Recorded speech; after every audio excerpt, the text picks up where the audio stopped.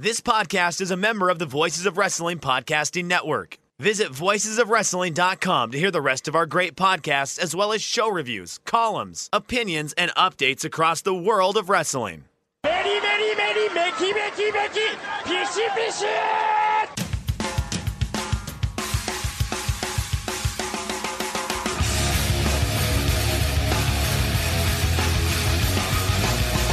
You are listening to the Voices of Wrestling podcast with your hosts, Joe Lanza. X out and go listen to some boring podcast where they're afraid of their own shadow. Okay? Don't listen to Joe Lanza, because Joe Lanza's not changing. And Rich Craich. Give me a name. Who delivers this guy in a big spot? Joe, don't yell at me. I like him. In the big spot, who delivers better than this guy? Stop yelling at me. I agree. And we are live here on the Voice of Wrestling flagship podcast. I'm Rich Craich, alongside, as always, the king of banter, Mr. Joe Lanza. Joe, what's happening? Yeah, another huge audience this week on the live side. Big one, Jeez. big audience. Yeah. I think whenever we change days, it throws people off because there ain't nobody in there. Nah, and a one day change is tough as well. Yeah, this is going to be a weird week, no matter what. But we're on a Tuesday. We were not on Tuesdays first. I don't think we ever recorded on a Tuesday, at the best of my knowledge. Like Wednesdays and Thursdays, we would bounce between those a bunch. I think we kept off on Mondays and Tuesdays pretty much our entire history doing this show. I don't, too early in the week. What are you going to talk about? You know, yeah. Yeah. So when's it going up? It will go up tomorrow morning. Tomorrow morning, everybody. So Wednesday morning, people will. So you're gonna give it to everybody on the Wednesday. Yeah. That would be 2 days early. Okay. All right. So, I don't know. What do these people do? Why are these people so busy on a Tuesday? What are these people doing? NXT, obviously. NXT. Oh, come on. We know that's not the case. 420. Maybe they're, as you like to say, embarking. Doing a little bit of the devil's lettuce, celebrating today. That's a possibility.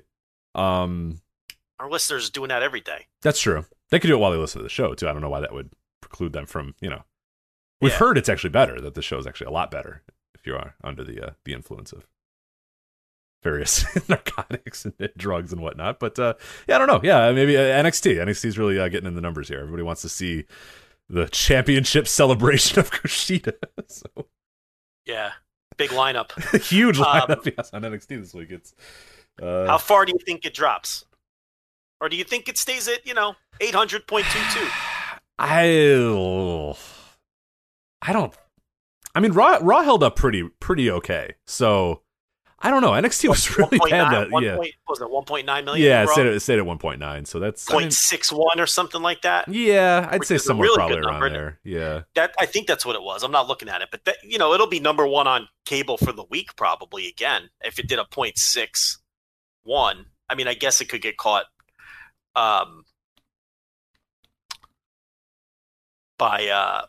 This is the final challenge, right? So I think so. Yeah, I think it would be. That's going to do a huge number. How about Dynamite? How about this? Dynamite does that huge number last week, right? With no Moxley, no Cody, Omega just popping in for a pre-tape interview, and they come back this week with no Moxley, no Cody. And, the challenge finale, which is going to do a monster number. Yeah. They're just doing their thing. They're not, you know what I mean? I mean, there is a Darby match. Look, Darby Jungle Boy was 1,000,000% put on that show because, listen, we need to start talking about Darby Allin. He is a legitimate absolutely ratings draw at this point. And not a fluke. Yeah, we wondered if it was a fluke, last year, because it's not a fluke. I mean, every time they put that guy in a big spot, especially the women fucking love Darby Allin. So that hey, go for it. Yeah, so they didn't exactly load up the show either this week. I mean, they added the Darby Jungle Boy match, which is, Darby segments do numbers every week, and that one's going to do numbers. Are we going to have to go through the whole Dave Meltzer thing of Jungle Boy needs to win this, or he's going to be he's buried and destroyed? 21 years old. Yeah, but every time Jungle Boy has a match, Dave, who we love, insists that this time he has to win, or they risk burying him forever. But no, Jungle Boy absolutely should not win this match. No, Darby, and Darby brought those lost young female viewers back last week as well. Number one female 18 to 49, which we talked about last week. So, we sit here and say, oh, no Cody and no this guy or that guy, but we have to start putting Darby in that conversation. And the fact that they added Darby to the show, and I presume he'll main event, right? What else is on the show again? I can't even remember. Yeah, I forget what's on Dynamite this week, but I think the Darby segment, to me, at least I read, to me seems like it's the big, and if they're smart, that's going to be the final. Or top of hour. Yeah, right. I mean, they'll open up with a high action match again, and they have a bunch of different options. There's Sheeta. Oh, I forget. There's Sheeta and Ty Conti. That sounds pretty good. So you got Darby Allin versus Jungle Boy TNT title. Yeah. That's probably your main event. Yeah, Ricky Starks versus Adam Page, Penta versus Trent, Christian versus Powerhouse Hobbs, and then Sheeta versus Tay Conti for the women's title. So, all right, so they're going to open up with either Hangman versus Starks or Trent versus Pentagon. That kind of fits the profile of what they like to open up with. They're probably going to main event with Darby, Jungle Boy. I could see that being top of hour, but maybe the women's title match, top of hour, or the other way around. Because a lot of times the show trails off in that second hour, so maybe you want to put Darby, Jungle Boy at the top of the hour. To keep them, and then they don't want to leave. Yeah, and then put the women's match in the main event slot, which is also good PR, obviously. So there's a lot of different ways they can go with that, or so. That's a really good lineup. I don't know if it's a really good, ratings lineup, so to speak, but there's a lot going on that show, and all of it's interesting. So, Joe, I would say there's too much going on, and I don't like when my wrestling is interesting and has various stories. So, my rebuttal is, let's stop telling stories and stop having fun, exciting TV, and let's just get down to what wrestling is supposed to be, which is promos, long, arduous promos. Rich, I respect your argument of not wanting to confuse the mythical casual viewer too much. Because what you're telling me is that over the course of the last few weeks, they've developed these stories, which has made a situation like this where all 5 matches are at least related to some sort of story that has recently gone on the show. And that's just too much for my feeble little brain to handle. So I am going to turn into Goop. Yeah. So enjoy while you watch Dynamite, because I'm going to be Goop because I can't handle it. So yeah, I mean, my counterpoint, Rich, would be that I like my wrestling shows to have things happening. Well, okay. To have lots of action. We'll agree to disagree then, Joe. Yes. I don't. Yeah, you want nothing to happen. I want NWA power. That's my stuff. I want power. Yeah, for all the people, that's a great point you bring up. For all the people that think that Dynamite just has too many people on the screen. There's a show. There's a show for you. And too much happening. And too much exciting stuff. Listen. I got a lot of options for you, and we could start with NWA Power, which was horrendous this week. This was the worst one yet, with one highlight. Rich, if I told you that Camille versus Genocide was quickly becoming a non-ironic favorite. It was an ironic favorite of mine because I love the name. I love the name Genocide. It's got a real 1997 Northeast Indies vibe to the name Genocide, which is great. So I feel like she should be in a stable with Su Yung, who will be Suicide, and Sabu, who of course is homicidal, genocidal, suicide. Put them all in a stable, have all the sides together. But if I told you that Camille and Genocide had a legitimately very good match on Power, you probably wouldn't believe me. Now, is it a hard enough wreck to tell you to go spend your hard-earned $4.99 on a Power subscription? I'm not going to go that far.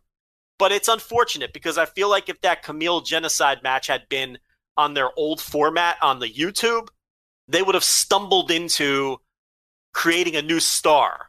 I'm not saying Stone Cold Steve Austin, but a star at their level. Because they Genocide really came out of that looking like, holy shit, they've stumbled into a player. But the problem is, it's just me and like a half a dozen other people watching it. It's like we always say, paywalling. I kind of get what NWA is doing by paywalling Power, but the problem with that is whenever you do that, the growth is minimal. You can do that when you've established what you are. You can do that when you're an established company, and that's what pay-per-view obviously is, and the network and Peacock and AEW going to pay-per-view or any sort of pay-per-view. You can do that. You can sort of paywall big stuff and paywall shows and do all that sort of, but you need to have an audience before you do that. And the problem is NWA is trying to cultivate, or I guess maybe there's two options. A, they think they have enough of an audience, which I would strongly disagree with, or B, they're trying to cultivate an audience via this, but it's just never going to happen, like you said. And they're not. A great idea would be if there were people there that still kind of knew what they were doing and understood the game, and well, it remains to be seen. I have no idea what they're going to do this week. But if, like you're saying, I haven't seen the match, I have no, I can't say. But if that match really did, deliver on the level that you're talking about, that's an easy way to say, okay, boom, put this up on YouTube for free and say, hey, this is a free match that we're showing on, but every single week this action is going to be for $4.99, yada yada yada. They're not really doing that. They're just kind of keeping everything behind that wall, and who's going to climb over that wall? Like who's going to say, you know what? Yeah, I do need to pay $5 for an episode of Power. Like it's so tough to do that and to grow on any level whatsoever. So it's a terrible idea. I wish they were. I get it. I do from a point, but I can't imagine. Like I would love to see the actual figures of the dollar difference between what they get on Fight right now by people buying those subscriptions and what they were getting on YouTube ads and stuff. Because the YouTube, I mean, there were videos that were doing really, really well in terms of views and stuff like that, and stuff would blow up every so often. Some of those 10 pounds of gold would blow up and a bunch of people would watch them, and you'd see the views just pile up and pile up and pile up. And that could be pretty lucrative for a company like that. So I don't know. I'd love to see Isn't YouTube revenue in the shitter? It's not great. I mean, you got to get it fucking sucks. It's not. Well, here's the bottom line. They needed to generate revenue. I get the attempt, but this attempt has failed by anybody who has attempted it. In fact, they just saw it fail with an affiliated deal with the UWN Primetime Live show. Right, yeah. Which they're affiliated with, which they were sending talent to, and we just saw that fail. Dave Marquez openly admitted that it failed. When people asked him, hey, is this ever going to come back? And he said, no, we made $0. So, look, this model doesn't work, but I get the attempt. Would it help if the shows were any good and were cultivating any buzz whatsoever? Maybe. I still don't think it would work. But it's definitely not going to work with these shitty shows that they're pumping out every week, this week being a low point. Just totally incoherent storylines that don't make any sense. The matches are fine. They're not good enough to generate any buzz with the exception of this Camille genocide match, which again isn't going to fill up people's notebooks, but was just a really fun and shockingly good match that I think really would have done a ton for someone like Genocide. In the same way that NWA in the past has done a ton for people like Ricky Starks and Zicky Dice. A match like that for Genocide would have been a real eye-opener for a lot of people had anyone seen it. I really think they dropped the ball last week. They did something called Power Surge, which turned out to be nothing other than a 30-minute clip show of the first couple of episodes. Why the fuck wasn't that free? You could at least give that away for free. Yeah. To tell people, hey, here's what you've been missing. Right. That should be an every week YouTube upload. Is here's what's on our show. Here's little clips. Here's little stuff. Hey, if you want to watch the full shows, they're available here. I mean, that seems like a no-brainer to me. You can't charge people for a clip show. What? And that's insulting to me as a subscriber that I had to pay for that as part of my subscription. I saw this right. There was one original match. It was, a short little 4-minute. There was one fresh match, but the rest of it was it was a clip show. That would have been perfect. If you want to do that, if you want to do Power Surge once a month for free on Fight, even if you don't want to do it, even if Fight, because I have a feeling that with the Fight deal, they can't put stuff on YouTube, which is why they pulled everything down from YouTube. Mm-hmm. That's fine. But, if I'm Fight, I get in the room with them and if the numbers are bad, which they undoubtedly are, and I'd say, hey, look, maybe we give this clip show that you guys are doing, let's do that for free once a month. And then people can check it out and say, oh, I like, and then you could shoot a hot angle on it, or you could show your angles on it. They need to shoot a hot angle first. They've done nothing on the show. Nothing happens. Good start is do something interesting would be a good way to start. I mean, seriously, for all these people with these wild complaints that there's too much happening on Dynamite, this is the show for you. Yes. You want a show where nothing ever happens. NWA Power. NWA Power is your show. Yeah. Okay. Yeah. Monday Night Raw does a pretty good job too now that these days where they had two back-to-back shows that were exactly the same, essentially. But yeah, Power. If you're really striving for, I want a roster of 7 people where nothing happens, boy, do I have the promotion for you. Absolutely. So, Power's right there for you. Do you love Tyrus? Do you love 7 people? Do you love nothing happening? I got something for you. Yeah. What is this new thing with wrestling fans where they complain that there's too much good shit happening on a wrestling show. It blows my mind.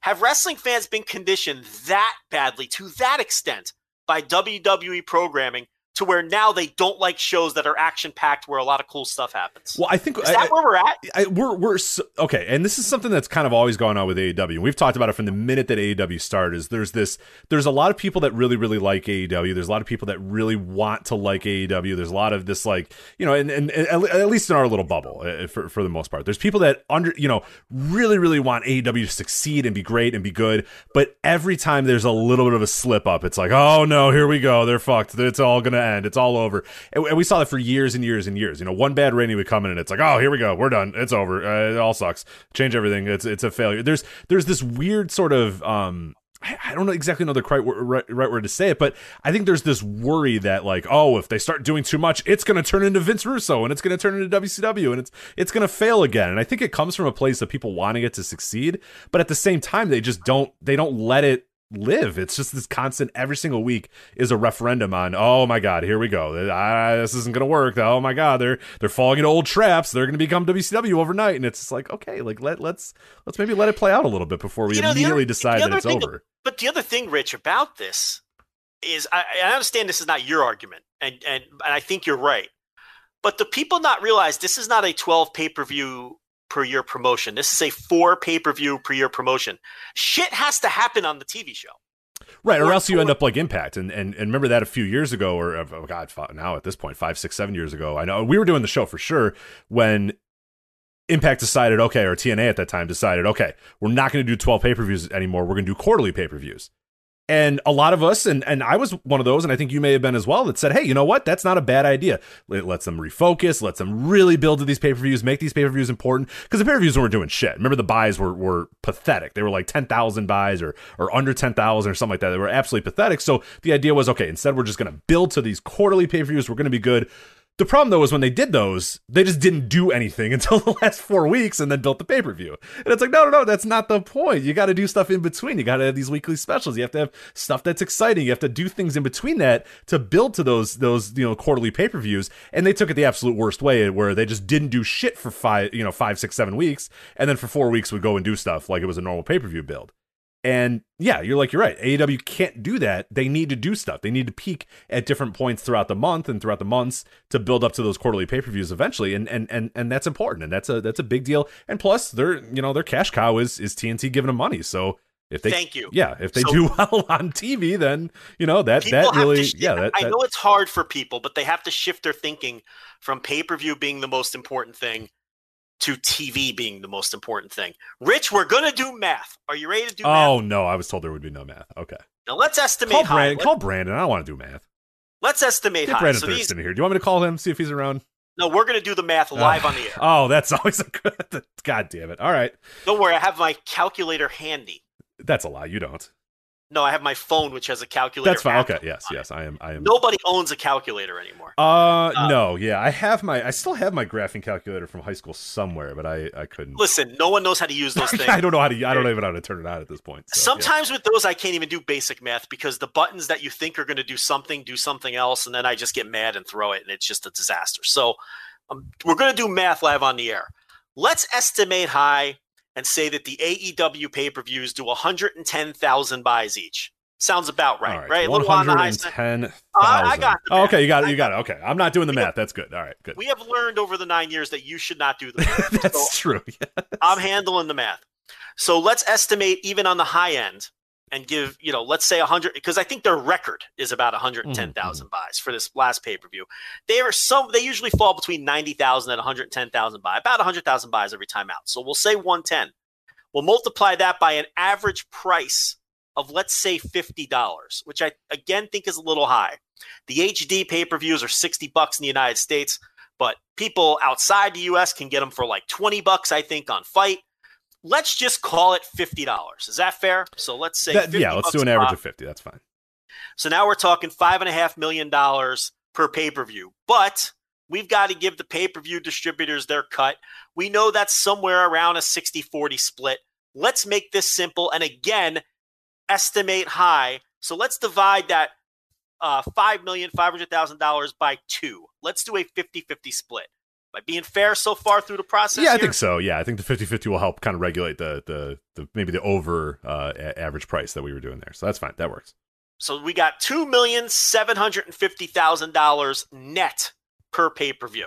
Okay, let's not get complicated here with production cost and paying people. The pay-per-views are bringing in $2.75 million each, times 4 of those per year, correct? Correct. That's $11 million. Rich, that's a shitload of money. Rich, how much is the TV deal? I'm hoping you had the answer in front of you. I was trying to figure out exactly what the TV deal was. Yes, go ahead. I put you on the spot. It's about $45 million. Yeah, that's okay. So I'm not good at math, but I believe, Joe, and maybe jot this down, 45 million versus 11 million. I think 45 million is more than 11 million. What do you think? Rich, how much is the WWE television deal? Some fucking billion shit. I don't know. Okay. 2 billion when you had the fucking Peacock. Yeah. So they're about $200 million a year each. They're getting $200 million a year from Peacock, $1 billion television deals. And Dynamite just did a 0.44 in the demo, which is, creeping up. Not like we said, Raw somewhere 0.6 coming off WrestleMania.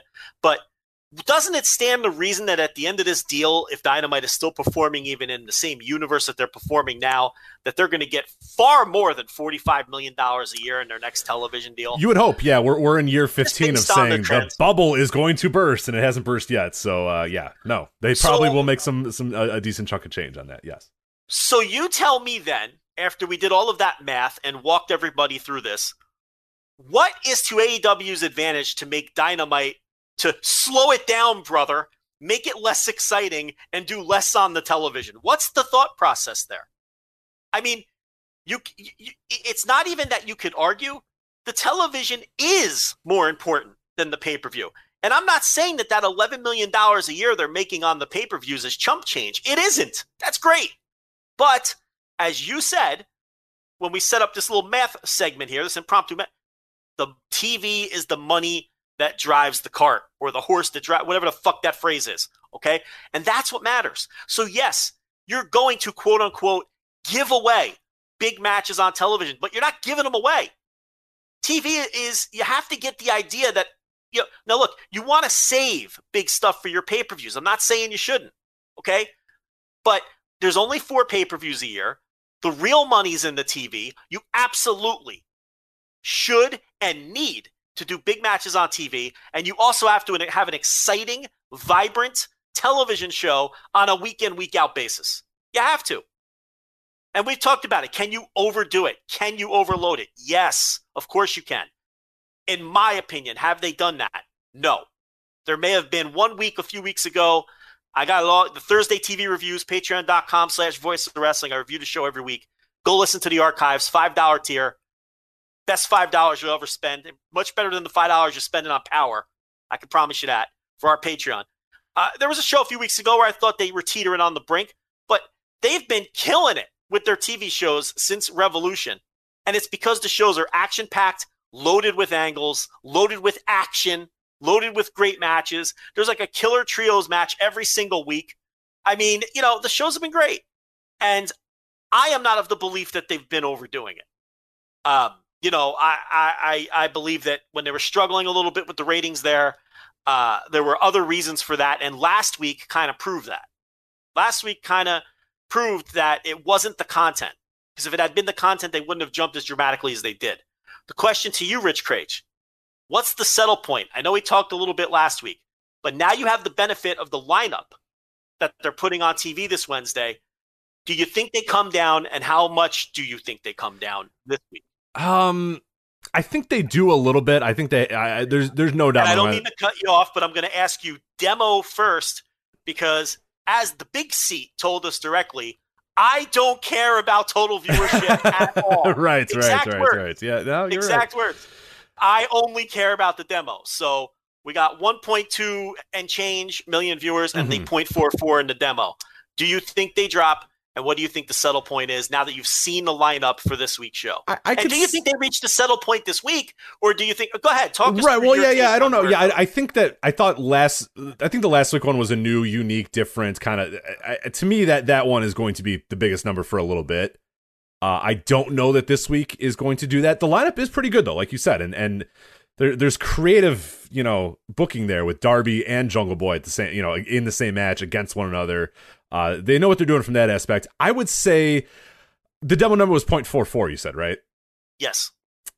I think they'd probably drop to 0.4, but I don't think they go under 0.4. So I say a little bit of a drop, but they stay above 0.4. Maybe 0.4 on the dot. That would be huge. Yeah. I think you'd have basically the Mike Tenay, who's the other guy that was the Impact announcer that everybody loves. Oh, Don West with a high five, yeah. You basically have the Mike Tenay, Don West GIF if they stay above 0.4, I think, in the room, to use paywall verbiage, if they stayed above 0.4. Look, it's a bold lineup because, like we said, it's really only Darby.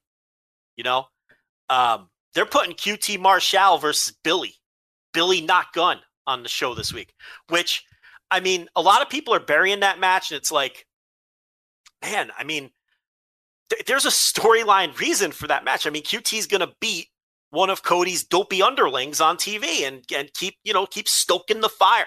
Look, it's like, I know it's not all the same people, and I know we tend to do that as analysts. Sometimes we like to pretend it's this same group of people who are saying both things, but you have critique coming out of both sides of everybody's mouths. You have some people saying they do too much on Dynamite, and then you have all these people complaining about this, little TV match of QT Marshall versus Billy Gunn being on that's not Dynamite worthy. Why not? It's probably going to be 4 minutes. QT's going to win, and he's probably going to cut a promo with his boys, and keep heating up this Cody thing. And they set the match up with an angle on Elevation, which I like seeing the synergy between the YouTube shows and Dynamite, because it makes you feel like, oh man, maybe I can't miss these YouTube shows. Kenny Omega's wrestling on Elevation. Kenny Omega's doing angles with Matt Sydal. They did an angle. They're going to show that angle from Elevation on Dynamite this week between QT and Billy. And maybe people will say, man, maybe I need to be watching Elevation. So I can't kill them for that match. But with all of that said, again, they didn't load it up to try to keep the momentum going. They're just doing their usual thing, and they're telling the stories they planned on telling. Do you think that's a mistake? Would you have loaded up the week to try to keep that 0.44? No, I wouldn't. I mean, I think those people are going to come no matter what, and if the show at least does, if the show does something for those people, I'll be honest, I don't really know what the viewing patterns of these fans are these days. It's been very difficult. So and again, we talked about this a little bit last week, trying to hunt 1 week numbers and trying to hunt and say, okay, well, next week we got to do this, and this, and that. That's stupid. That's a dangerous game. It's a dangerous game, and it's a game you shouldn't play. What you should play is just do your thing. If it gets hot, people will come. That is wrestling now for the last 20.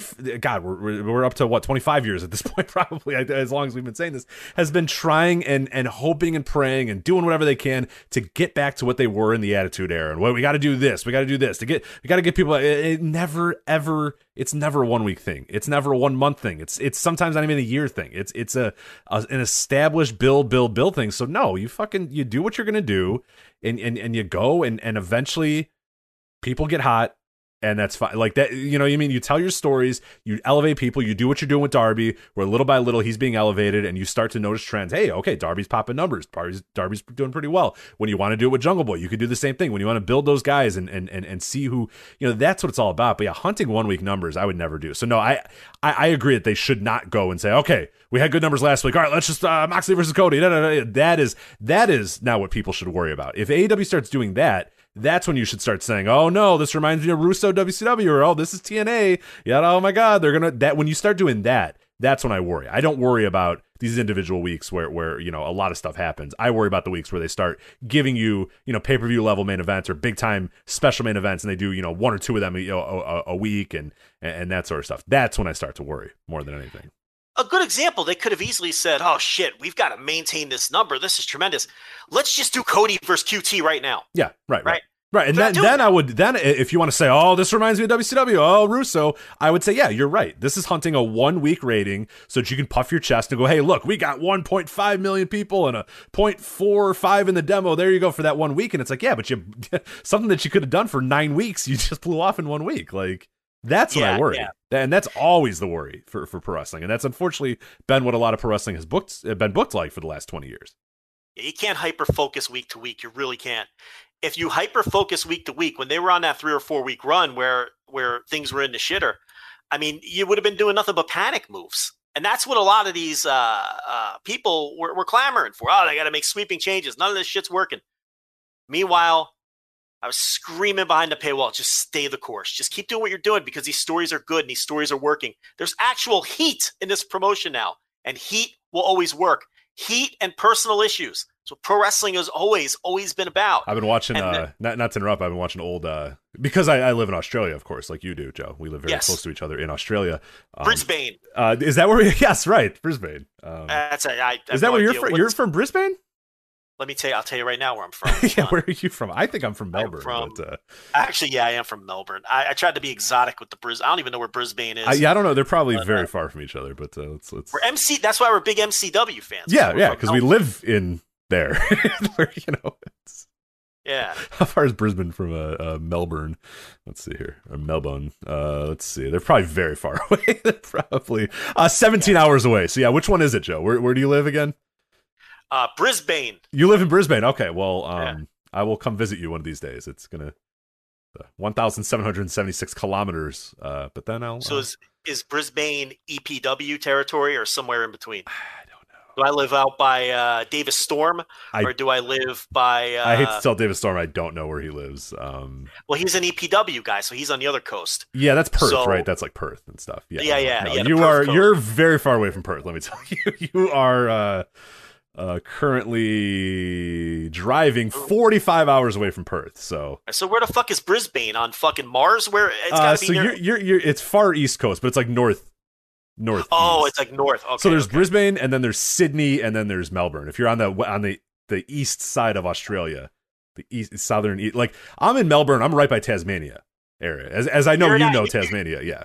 You live out by you live out by Adam Brooks. Yeah. Yeah. Me and Brooksy always. You're an MCW guy. I'm an EPW guy. And listen to his awesome theme music. The I Got the Power sampled song, which I did DM him and ask him about the song. By the way, if you're wondering. So.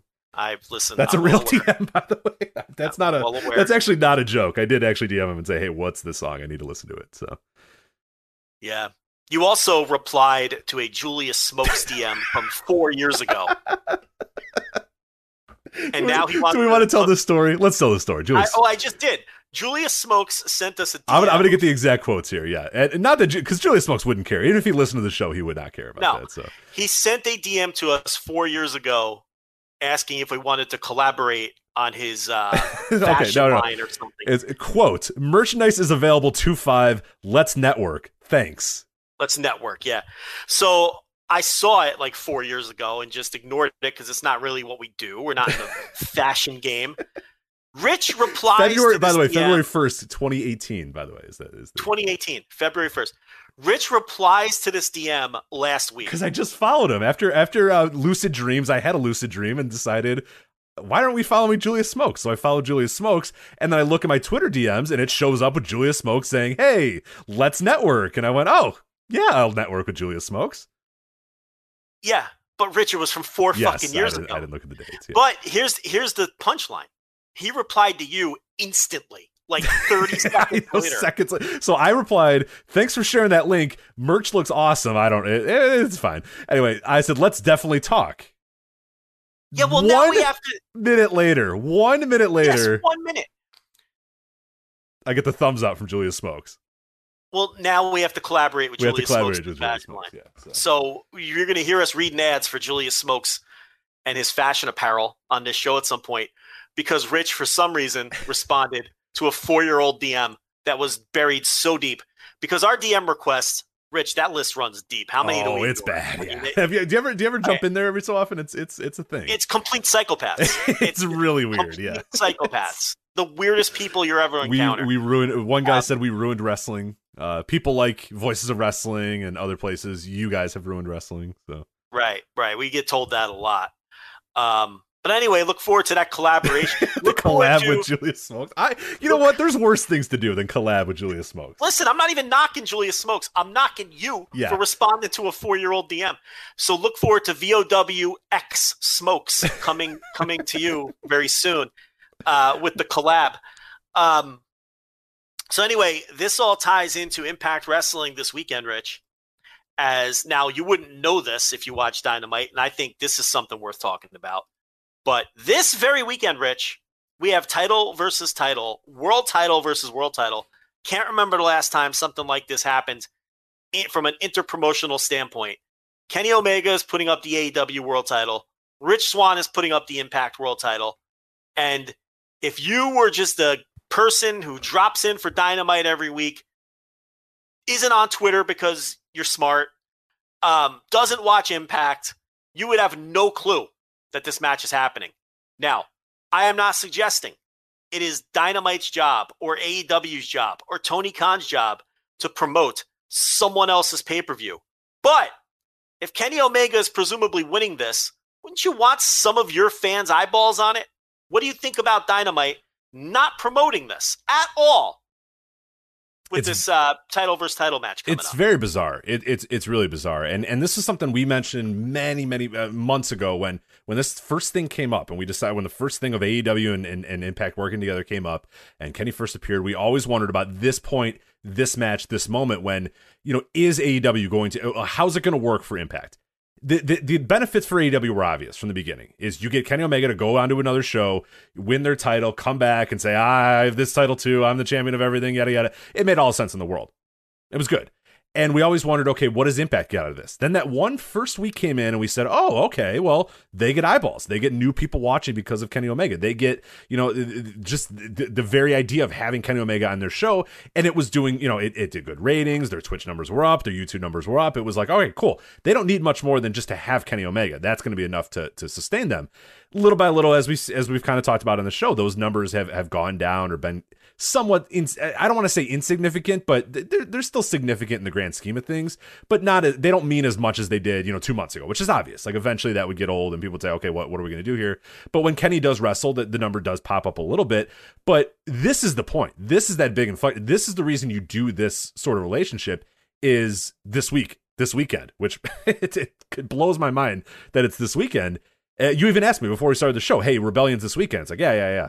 I barely even knew. It was as I was getting ready for the week in Voices Wrestling and kind of assignments and reviews or something. I was like, oh, fuck yeah, Rebellion this week. Wow, okay. This is the point. This is what it's all about. And this point is when you needed, if you're Impact, you needed to say, hey, look, we're going to do this thing. And yeah, Kenny can do this, but we need X amount of, promotion on this platform, on this platform, on this platform. When you get to the table there, I know Impact doesn't have a ton to bargain with, but they have enough to bargain with to say, hey, no. We'll do whatever. Yeah, Kenny can win the title, but you got to promote this pay-per-view. We need pay-per-view buys here. So let's go. Like let's put a commercial on Dynamite. Let's have Kenny Omega talk about it. Let's have Rich Swann on AEW. There's so many different ways that they could go about this. And I mean, we'll see what they do this week, but yeah, there's been nothing. I mean, they have done nothing whatsoever to get it ready. And you're right. That's not AEW's job to do that. AEW's job is not to promote for Impact. But I don't know did Impact sit at the table and go, yeah, whatever, yeah, okay, who cares? Like, I mean, that to me, that would be a no-brainer. Say, hey, no. In the 2 weeks leading up to Rebellion, or the 3 weeks leading up to Rebellion, we need X amount of commercial time. We need Rich Swann to appear on the show. We need Kenny to cut a promo. Like, you need to have something. They just have done absolutely nothing. And it's, yeah, they'll pick up some buys just because it's Kenny Omega and it's Rich Swann and it's a big match and people that know about it. But no, they've just done nothing. And it's weird. It's very strange. And even if I'm AEW, who cares? Like, I don't think that Impact is a threat to me. I don't really give a shit if 5,000 of my fans, just throwing a number out there, I don't care if 5,000 of AEW hardcores go and purchase an Impact pay-per-view, because I don't think they're going to stick around. I think they will come back to me eventually, or they'll just watch both, but I don't think they're going to ditch. I don't think your AEW hardcore that doesn't know about Impact and doesn't watch Impact is going to watch Rebellion. No offense to Impact and no offense to Rebellion, but I don't think they're going to watch that show and go, oh, well, I'm never watching AEW ever again. This is my new wrestling home. What I'm seeing right here, that's it. This is all I need. Like, that would be the fear. And I don't see that happening at all. So I don't know. It's very weird, and I can't believe we're at this point. What we all knew. We all knew it was Rich Swann and Omega was going to be that point. We're here, and it just is kind of, I don't know, it's here, you know? The pay-per-view is going to do well. I mean, the last pay-per-view with Omega did well, and he was in the 6-man tag. You know, and it was like the second most or third most or whatever the statistic was, you know, since Spike, most purchased pay-per-view they've had. So this one, title for title, will undoubtedly do well. The big myth about Kenny Omega is that he did not help Impact ratings beyond his debut. You know, Brandon Thurston got a hold of the quarter hours for Impact for about a 3-month period, and he looked at it, WrestleNomics Radio, and on his Patreon. I did a deep dive analytical look at it on the Thursday TV reviews a few weeks ago. The crossover stuff that they've done, not just with Kenny Omega, but also with Matt Hardy and Private Party and with FinJuice from New Japan, have all been positives on the quarter hours where that stuff has appeared, in some cases in massive ways. A couple of Kenny Omega's quarter hours popped huge. FinJuice, when they wrestle, have had huge quarter hours when they wrestle. Some of their other segments didn't do that well. And that period where Impact's numbers, their ratings numbers started to come back down to earth a little bit, Kenny Omega wasn't even on the show. He went about 6 weeks without ever being on Impact. And I think people unfairly, week after week, were attributing that to Kenny Omega. Dude wasn't even on the show. Well, it speaks to my point, too, that the AEW fans will check out Impact if Kenny Omega's there. But when they've gone there, they haven't decided, okay, well, now I'm going to watch Impact forever, no matter what. That has not happened. And I don't think it's going to happen either. But, you know, if you're Impact, you got to at least say, well, we want as many eyeballs as possible. The goal with Impact is, at the end of the day, we don't want to take your fans, but we want to have fans that say, oh, I like AEW, but I also like Impact, so I'm going to watch both of them. Like that is ultimately the goal. Whether they've achieved that, I don't know. Whether they're going to achieve that this weekend, I have no idea. Early returns, not good, though, on that. It's clear that the people will come for Kenny Omega. They'll come for the matches. They'll do, you know, stuff like that, but they're just not sticking around. They're not really, they haven't created quote unquote new Impact fans. And to be honest, the shows have kind of sucked, so I don't blame them, to be honest. So I mean, listen, Impact's still up versus before when Kenny Omega showed up. I mean, I think people lose sight of that too. They're just not seeing these monstrous numbers. Kenny Omega didn't appear on the show between January 19th and March 23rd at all. When Omega did appear on the show between the period in the first quarter of 2021, his segments in total added 30,000 viewers, which is a huge chunk when you consider Impact's only doing 150,000 or so total viewers a week, which was 28,000 over what those quarter hours normally draw. I mean, that's really getting in the weeds with it. Point is, Kenny Omega has been a proven draw on Impact. Yet, if you look around, the narrative is that he isn't. And I don't know. People just aren't looking at the numbers. Private Party and Matt Hardy added 39,000 viewers to Impact. FinJuice, when they wrestle, added 33,000 viewers to Impact in total during their wrestling segments. So the crossover stuff works. So I think the pay-per-view is going to work. I think the pay-per-view is going to do very well. The question is, does Dynamite do anything to promote it this week? And you already spoke on that. And my feeling is, even if you want to say, okay, maybe from a storyline or perspective, it doesn't make sense for Dynamite to promote their pay-per-view. So what? There's still ways to do it. You can have Kenny Omega and Don Callis talk up the pay-per-view in one of their promos. You know, while Tony Schiavone and Jim Ross roll their eyes and complain. Right, watch us. Come watch me this Sunday. I'm going to win that paper. I'm going to win that title. And Tony, Jim Ross can say, oh, who cares or whatever. And Kenny goes, well, I care. I'm winning that title. Yeah, there's ways to do it where it's kind of heat, but you at least still, promote the damn thing. Or Rich Swann, Impact has demanded that Rich Swann get a match on Dynamite. There's ways to do it. And they've just... You can do it where you're achieving both objectives. You're adhering to the storyline. Nothing to fear. I mean, you don't have to worry about it. No, it's so silly. They're not going to steal your viewers. It's just weird to me. I don't think that's their fear. I just think, because I think they're smart enough to understand that.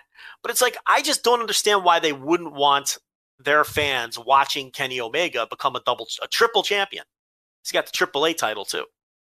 I don't understand why you wouldn't want to direct eyeballs to that. At that I don't have an answer for. And maybe the right people will listen to this and let us know why that's been the strategy. Or maybe they were waiting for this week. And maybe in 2 days, me and you are going to look like dopes because they're going to do a hard sell for the Impact pay-per-view, or at least some kind of sell for the Impact pay-per-view on this week's Dynamite. I don't know. But at any rate, that's the main event of Rebellion. It's Rich Swann and Kenny Omega for all the gold, Rich. All of the gold. Yeah, real quickly, we'll go over the rest of the card. We have not caught up on Impact, and I have not. I'll always check out some of Rebellion. At least the main event for sure. I'll watch. I'll probably see how things go. But yeah, this is obviously, it's on Sunday, by the way. We should say, not on Saturday, on Sunday. Rebellion, Rich Swann versus Kenny Omega, the Impact World Title versus AEW World Title, winner take all. FinJuice defending their Impact Tag titles against the Good Brothers. Deonna Purrazzo versus Tennille Dashwood for the Knockouts title. Okay, so real quick, that FinJuice, when they have been in the ring with the Good Brothers, it has worked. I mean, on the March 2nd Impact, they had it was FinJuice and the Good Brothers versus Triple XL and Reno Scum, and that quarter hour was a net positive of 20,000 viewers for Impact versus the previous quarter hour. When FinJuice wrestled their very first match on Impact, they added 13,000 viewers to the show. So no pun intended. I'm not doing a dopey play on words, but that's had some juice for them as well. The FinJuice thing. The New Japan fans have clearly been interested in popping in when FinJuice wrestles on Impact. And what's funny is when they've had non-wrestling segments, they've lost viewers, but they show up when they wrestle.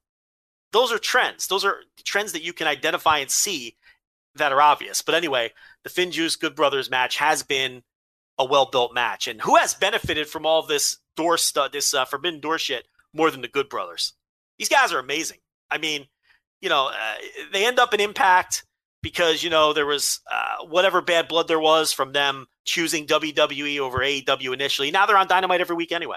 Right, I know. It's just they always find a way, man. Position. Those guys always find a way. The paydays that those guys have gotten over the last decade, and really, I mean, like you really get right down to it. As far as them being the team, like what is a memorable moment that those two dudes have been in that has been benefited by you know what I mean? Like I'm not trying to put that. Carl Anderson's obviously really, really good and had some great G1s and all that sort of stuff. But ever since teaming with Gallows and that team, like what has that team done? Like what is a moment, Joe? Close your eyes. And what is the defining moment of the last decade of the Good Brothers? They don't have one. Yeah, it's them standing in the ring with other good people. It's pretty much all my moments. You know what it is? Are all involve Kenny Omega, AJ Styles, or being involved in other people's big angles. It's suntan biker man standing there in the background making little shoot comments while someone else. The vision when I close my eyes is and I think the Good Brothers is everybody in the ring doing the Too Sweet in the middle of the ring. Like that's it. That's all my vision is them also doing the Too Sweet with other people as well. So that's essentially all I remember about Gallows and Anderson, and almost literally nothing about their WWE run. But they've been consistently like a push commodity for the last decade at this point, and they've done nothing ever. Listen. Good for them. That's wrestling, man. That's wrestling 101. I think they serve their purpose though. It's like they're goons for the guys in their unit. Yeah, absolutely. And there's a place for that. But the FinJuice match, that again is a well-built match. I didn't mean to step on Deonna Purrazzo versus Tennille Dashwood here, but I wanted to make people aware who might not be subscribers, where I broke this stuff down a month ago. But FinJuice deserves some credit too for bringing eyeballs to Impact. So as we mentioned, Deonna Purrazzo versus Tennille Dashwood for the Impact Knockouts title. Why can't we just have a singles match for the X Division title? Why Ace Austin versus Josh Alexander versus TJP through a dance for the X Division title? Again, like I always say with these, every combination of these as singles wrestlers is better than the triple threat. Josh Alexander versus TJP rules. Ace Austin versus Josh Alexander sounds good. Ace Austin versus TJP, that sounds cool too. Ace Austin versus every combination is better than the triple threat. But we gotta have triple threats. They want to get everyone on the pay-per-view. They don't want to leave anybody out. It's just The Major Brothers explode. Matt Cardona versus Brian Myers. I give them credit for not doing it immediately, I guess. Is this not immediately? I don't know. They waited one pay-per-view. I was going to say, all right, I guess. Stuck them in there.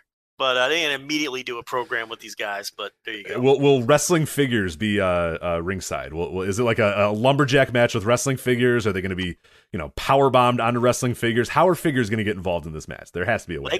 They got their real life fig fed now too. You see that? They're promoting wrestling. Do they really? Yeah. Good for them. It's called Figures Wrestling Federation or something. Hell yeah, there you go. I'm surprised you missed that. There's video floating around. No, I'm good. I probably just assumed it was some weird dorky like basement guy that was doing it. Literally wrestling figures, you mean? This is real wrestling I'm talking about. Like they have a real wrestling. I see. I thought you, okay, all right. No. Slow down. No. I thought you said Matt. I was gonna say like, my God, like Matt Cardona and Brian Myers are doing like wrestling figure like e-feds or something. Like you did when you were 12. Like, yeah, right. He's like, oh, here comes Ahmed Johnson. It's like, yeah, that's what I'm thinking. I'm like, I mean, I guess good for them, but God, those guys don't have anything better to do with their lives. And then, sit in the basement and film film their fig fed, and you argue with your friend over who's going to go over in that match. No. Like, I think Mankind's going over Ahmed. Like, oh, no way. Yeah. Yeah, exactly. And it's really just mashing them together because you can't do anything. Yeah, occasionally a body slam, occasionally a choke slam, but yeah, you can't really do much. In your mind, they're doing the moves, but the reality is you're just mashing them together. I mean, that's but in your mind, these guys are doing these intricate, arm drags and hurricane ranas. And, actually, I have some figures next to me. I wonder if we could book a decent show with these guys. You want me to give you the figs I got here? You can try to book a show. What do you got? Let's see. I'm gonna write them down so you can see. So this is what I have to the right of me. I have Surfer Sting, like 1991 Surfer Sting. Okay, 1991 Sting. Yeah. Got it. Demolition Axe, no Smash, just Axe. Just Axe. So that's gonna be tough. Okay. You got to find something to do with Bill Eadie, but not not right. But Demolition. The Undertaker, like 1994 Undertaker in the purple. Okay. Big Van Vader, like WCW classic Vader. 94-ish. Yeah, 94-ish. Yeah. Black Machismo, Jay Lethal. Is there? Just as eclectic. Okay. Yes. All right. I got Abyss, TNA Abyss, obviously. All right. I got John Cena. Why? Hold on. Why do you have these? I don't know. My next question. Yeah, just collecting them over the years. Is that Demolition Axe the big rubber one where they never made Smash? Is that no. It's actually it's pretty big. It's larger than my other figures, so maybe it's the LJN or it's the. 1 second. Let's see. 1 second here. Or is it a Hasbro? What do we do? No, it's not rubbery. I wouldn't call it rubbery. Let's see. I wouldn't call it rubbery. Rich obviously not up on his fig lore. No. Let's see. The Axe LJN. This is a Jack's Pacific. This is from 2003, so it is not like a Legends. Yeah. So I there was like one time I went and bought a pack of stuff, and it must have just come in the pack. See, the final run of the LJNs, Rich, they made a Demolition Axe, but they didn't make a Smash. Oh man, they just made Axe. Yeah, and they had made tag team packs. They had the Bulldog, Strike Force, Killer Bees, right? But for whatever reason, in that final run, they made Axe and they never made Barry Smash. Darsow getting the raw end of the deal there. Yeah, that would have been very lucrative. Yeah, especially in those days. Fuck. They also made Warlord and didn't make Barbarian. So I think the plan was to make another series with the other half of the tag teams, but then they never made another series. So that was the Axe I thought you had. No, sorry. Yeah, just a shitty reproduction Axe is all I have. So you have 1998 Kane. See, in my fig fed, I would put Axe and Warlord together, and Smash and Barbarian were dead. They died in a. Oh yeah, it's a much better team, the one you've created there for sure. Warlord and Axe. Yeah, really, I prefer Barbarian to Warlord. I think as a worker, I like that. So as in ring, yes, but I love the Warlord's look. He was just Warlord, fucking massive. So I love that dude. Yeah, it's just a fucking house. It's absolutely. He looks so for that era for 1988. He just was incredible. Yeah. Yeah. My friend did. He took the Killer Bees. And he got blue whiteout, because you used to be able to get whiteout in various colors, right?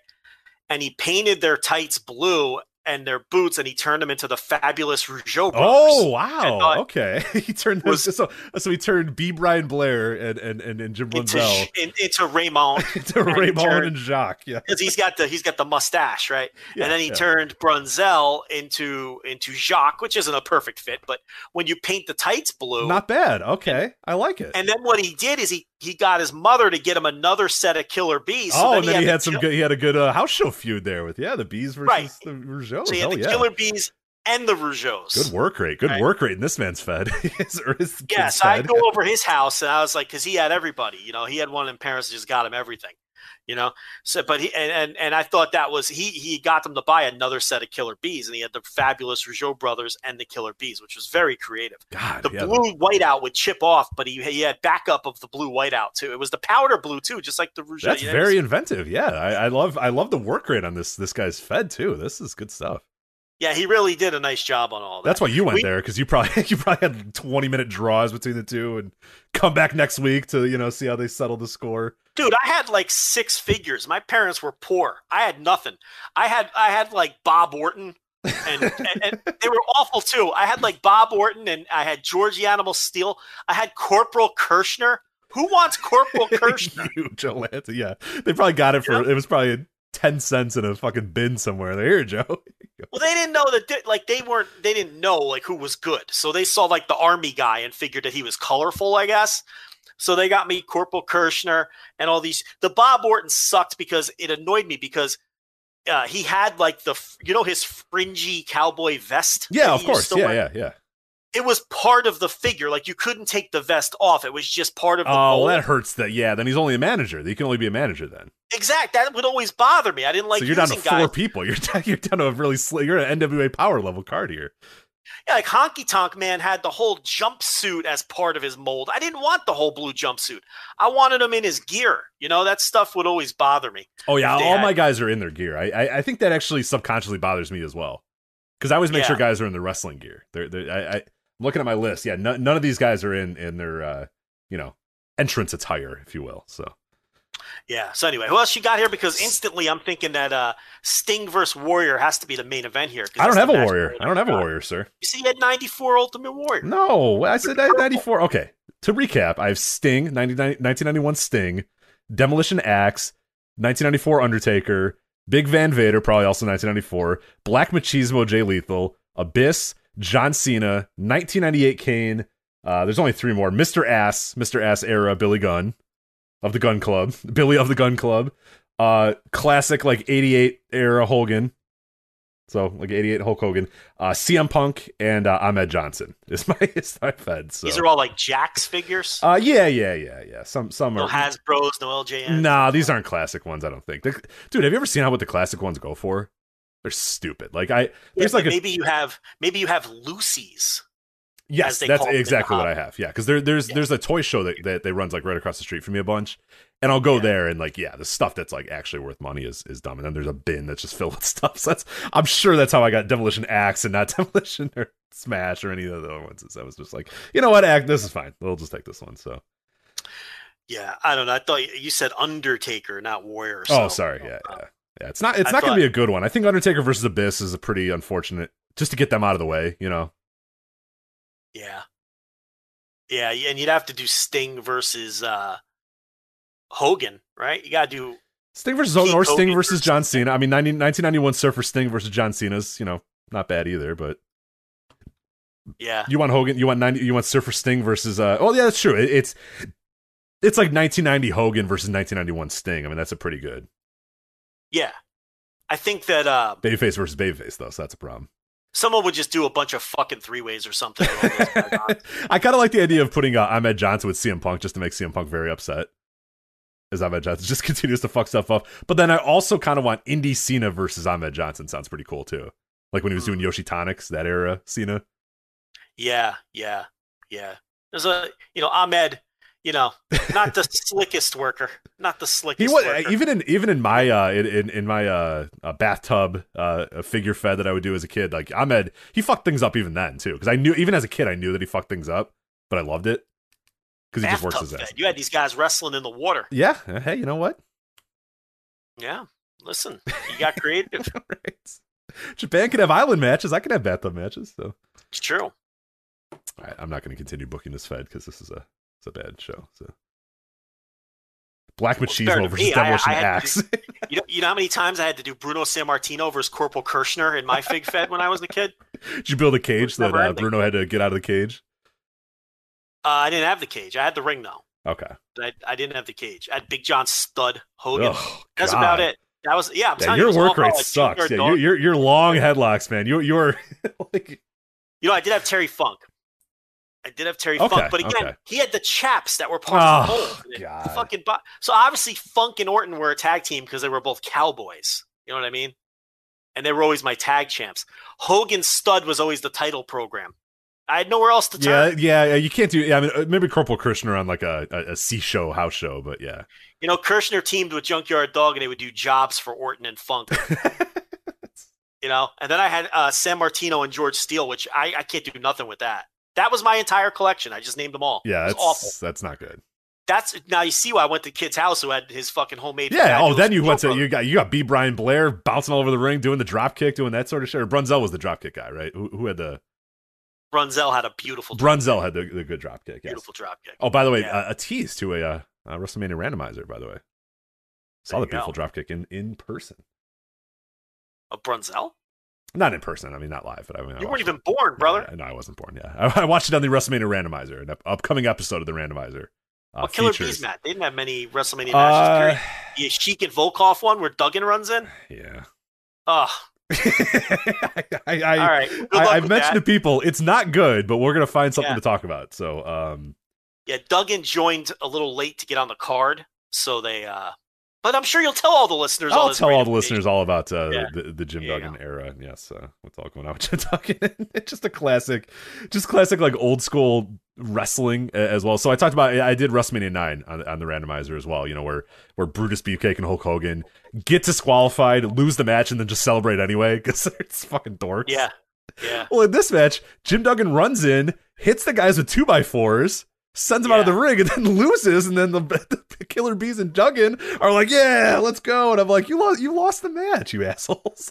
Listen, don't give away all this premium content. It's all right. I'm just saying, it's so dorky because Jim Duggan gets on the microphone and goes, "This is America, the land of the free, so get out of here." It's just like that's all they're concerned with. Classic Duggan stuff.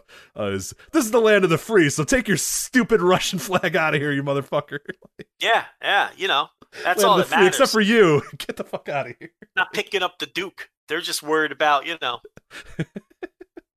getting that commie out of here. Yeah. It's a shame Killer Bees never got to have a banger at WrestleMania. I know. Yeah, I was going through and looking at their history and thinking, all right, they never really got an opportunity. Like they came along way too early. Like if they were just around a few years after or in NWA for a little bit longer, like you can just see how many great matches they could have had. But unfortunately, they were Brunzell came from the AWA. He teamed with Greg Gagne, the High Flyer. Right. And then B. Brian Blair came from Florida. I think he may have shown up before Brunzell because they teamed him with some other people first. And what are we doing with the Killer Bee history? We got to go through this. I have that already. I have all that content already. So get ready for an upcoming episode of the WrestleMania Randomizer where I will go into the B. Brian Blair run. But yeah, let's go back to this Impact thing here real quick. So Matt Cardona versus Brian Miters, who apparently have a fig fed, but not the fig fed that I was thinking of. Trey Miguel versus Sami Callihan. Chris Sabin, Eddie Edwards, James Storm, and Willie Mack versus Eric Young, Diener, Joe Doring, and Rhino. Excited about that one? No. From your, I can tell that you're not salivating for that match. And then Fire and Flava, Kiera Hogan and Tasha Steelz versus Jordynne Grace, and the very, very deadly To Be Decided. Yeah, who could it be? Probably someone who stinks. Or some Su Young derivative. It's either a Su Young derivative or somebody that stinks. Yeah. Let's see. Either Su Young in the business suit, or Su Young doing the childlike gimmick, or Su Young, doing the horror movie gimmick. So I still think Su Young should be Suicide and team with Genocide. But I don't know. Can't get into Fire and Flava anyway. No, but kind of stink, to be honest. But there you go. That's Rebellion. So, yep. Rich Swann versus Kenny Omega is the main event, though. So don't forget that. I think it's going to do well. I'll be interested to see. I'm very curious. It'll be better than the first show at Omega because it's it's a big moment. Yeah, it's a pretty prominent match. I'm very, very curious what AEW does this week though to promote it if they do anything. And Impact, I'd say that Impact hasn't done a good job promoting it, but I don't know that they've really gotten their muscle behind it as much as they probably should either. I mean, this is a big match. I mean, this is a huge match. I mean, this is a gigantic match and a gigantic moment. It should not have snuck up on people like it did. And it just really does feel like it. The VOW buzzer meter, I'll say, is not doing well for it. So, well, Omega's not really announced for anything on Dynamite. So, is there a chance that Swan shows up and they do like an angle or something? Yeah, I mean, that'd be awesome. They should. I hope it's possible they do something in that direction for sure. Swan's not much of an angle guy, though. You know what I mean? Like but they should. They should definitely do something like that. We'll see what ends up happening. So, all right, Joe, we got plenty of other topics to get to. We are going to talk about the Champion Carnival and All Japan Pro Wrestling. We're going to talk about MLW getting their TV deal finally, the much anticipated, the long anticipated TV deal for MLW. We're going to talk about it. It actually worked out pretty well. AAW out of Chicago. We have caught up on the recent AEW shows. So we're going to talk about what's going on there. Then we're also going to talk about Stone Cold Steve Austin, new biography from the A&E Network about Stone Cold, and also a few more coming up in the next few weeks. Before we do that, though, we do want to let you know that this episode of the Voices of Wrestling flagship podcast is sponsored by Keeps, our good friends at Keeps. It's been a while since we've talked about Keeps, and Joe, you know, our identity is wrapped up in our hair, from how it feels after getting a fresh cut, which I did earlier today, and I feel great, except for I don't get to go to the grocery store. I get to sit and talk to you for 3 hours instead, and that's why when we get into our 20s and 30s and start noticing that first sign of hair loss, it starts to become panic time. But let's face it, no guy is ready to go bald. Thankfully, though, there is Keeps, the simple and easy way to keep your hair. 2 out of 3 guys will experience some form of male pattern baldness by the time they are 35, and the best way to prevent that is to do something about it while you still have hair left. Keeps treatments typically take between 4 to 6 months to see results, so it's important to act fast. The sooner you start using Keeps, the more hair you'll save, and you can find out why Keeps has more 5-star reviews than any other competitors, and more than 100,000 men trust Keeps for their hair loss prevention medication. Keeps treatments start at just $10 per month. Plus, for a limited time only, you can get your first month for free, and that's where we'll talk about now, is that you can take the action and prevent hair loss now by going to keeps.com/VOW to receive your first month of treatment for free. That's absolutely free, first month of treatment. That's KEEPS.com, keeps.com/VOW. Again, keeps.com, KEEPS.com, keeps.com/VOW to get your first month of hair treatment for free. Make sure that you do not go bald and treat it before it gets out of control. So, all right. Joe, where do you want to start now? We have many different ways to go. You want to talk about MLW and the TV deal? ML Dub, little ML Dub. Yeah, let's talk ML Dub. So we eat some crow, you punk. I know. I feel bad. Okay. Here's the thing about MLW is I joke about MLW a lot, and on the show I do a lot, and on Twitter I do a lot, and a lot of behind the scenes as well, because MLW, and I always preface it. I always preface it by saying that Court Bauer is the last true promoter left in wrestling. Because that dude gets every fucking wrestling website. It doesn't your Ringside News with the Z, all the way to your reputable sites like your Fightfuls and your 411s and your SC Scoops and stuff. He gets all those people to basically copy and paste his press releases and have them as news. And that is incredible because we get the press releases. I see them come into our email and I go, all right, cool, whatever. Fatu's going to appear on LWTV and make a challenge. Okay, whatever. It sounds good. And then I pop over to Twitter and it's, insert wrestling website, Fatu to appear on LW. It's like, you don't have to publish the press release as a news story, but they do. And Court gets it to happen. And I appreciate it. The problem with that, though, too, is they also report on every little MLW tweet that says, oh, MLW negotiating major TV deal. And then it's like an emoji with, the thinking emoji, and people are wondering, oh, MLW ready to announce major TV deal. And I always laugh because a lot of times it's like the major TV deal is like something in Bangladesh. Oh, we're now on this, streaming service in Bangladesh. Here we go. And then when this one sort of got announced or teased a few months ago, I was thinking, oh, here we go again. It's going to be MLW on, some stupid streaming platform that nobody cares about. And I'll eat crow. I was wrong. This is a good ass deal. MLW is going to Vice TV starting this spring. The details, we don't know all of the details, the intricate details yet of exactly what's going to happen. But as far as we know, MLW on Vice, I'll say it right now, I think that's a tremendous deal for them. I think it blows away the fucking Pluto or the goddamn Roku deal or whatever New Japan. Did I keep saying Pluto? Because I think that would be better for New Japan if they're on Pluto, but instead they're on the Roku channel. No, the MLW deal. I'm told that those Pluto deals are very, what's the word I'm looking for? that Impact and AAA get a decent chunk of money from those Pluto deals just to run their shit around the clock on those Pluto channels. So yeah, that probably would have been a better landing spot for New Japan. Although we're just talking off of what we've been told anecdotally. I have no idea what New Japan is getting money wise from Roku, but it'd probably be more high profile for them to be on Pluto for sure. I mean, I know you're joking, but the New Japan Roku thing gets no buzz whatsoever. Zero. It like I even fucked up a tweet and it took like an hour before somebody said it's not Pluto, it's actually Roku, and I was like, oh right, yeah, it's on Roku. Like, and I most people listening to this probably don't remember that they signed a deal with Roku, an American TV deal with Roku, because that announced it in January. They announced it at this big thing during Wrestle Kingdom, and yeah, how many of you just now remembered? Oh yeah, they signed a deal with Roku. Who cares? It's completely irrelevant in the grand scheme of things. Nobody gives a shit. Nobody cares. And I've never even bothered to check it out. No, I don't even know if is it going now? I don't even know. Has it started? Oh yeah. Of course, oh, it started? Yeah. Okay, well there you go. Months and months ago. Yeah. Oh, what's on it? I think it's just old matches. Oh, cool. All right. Cool. Well, yeah, Buzz-O-Meter not good for that. I'll tell you that. I hear it's in tremendous, like, full HD and a much better picture than World. That's the one thing I heard about it. Okay, well, but I'm probably not going to check it out, to be honest with you. So that's there we go. But MLW on Vice, that's a damn good deal. I like that deal a lot. The big reason why I like it is obviously, and we talked about this months and months ago. I think last year.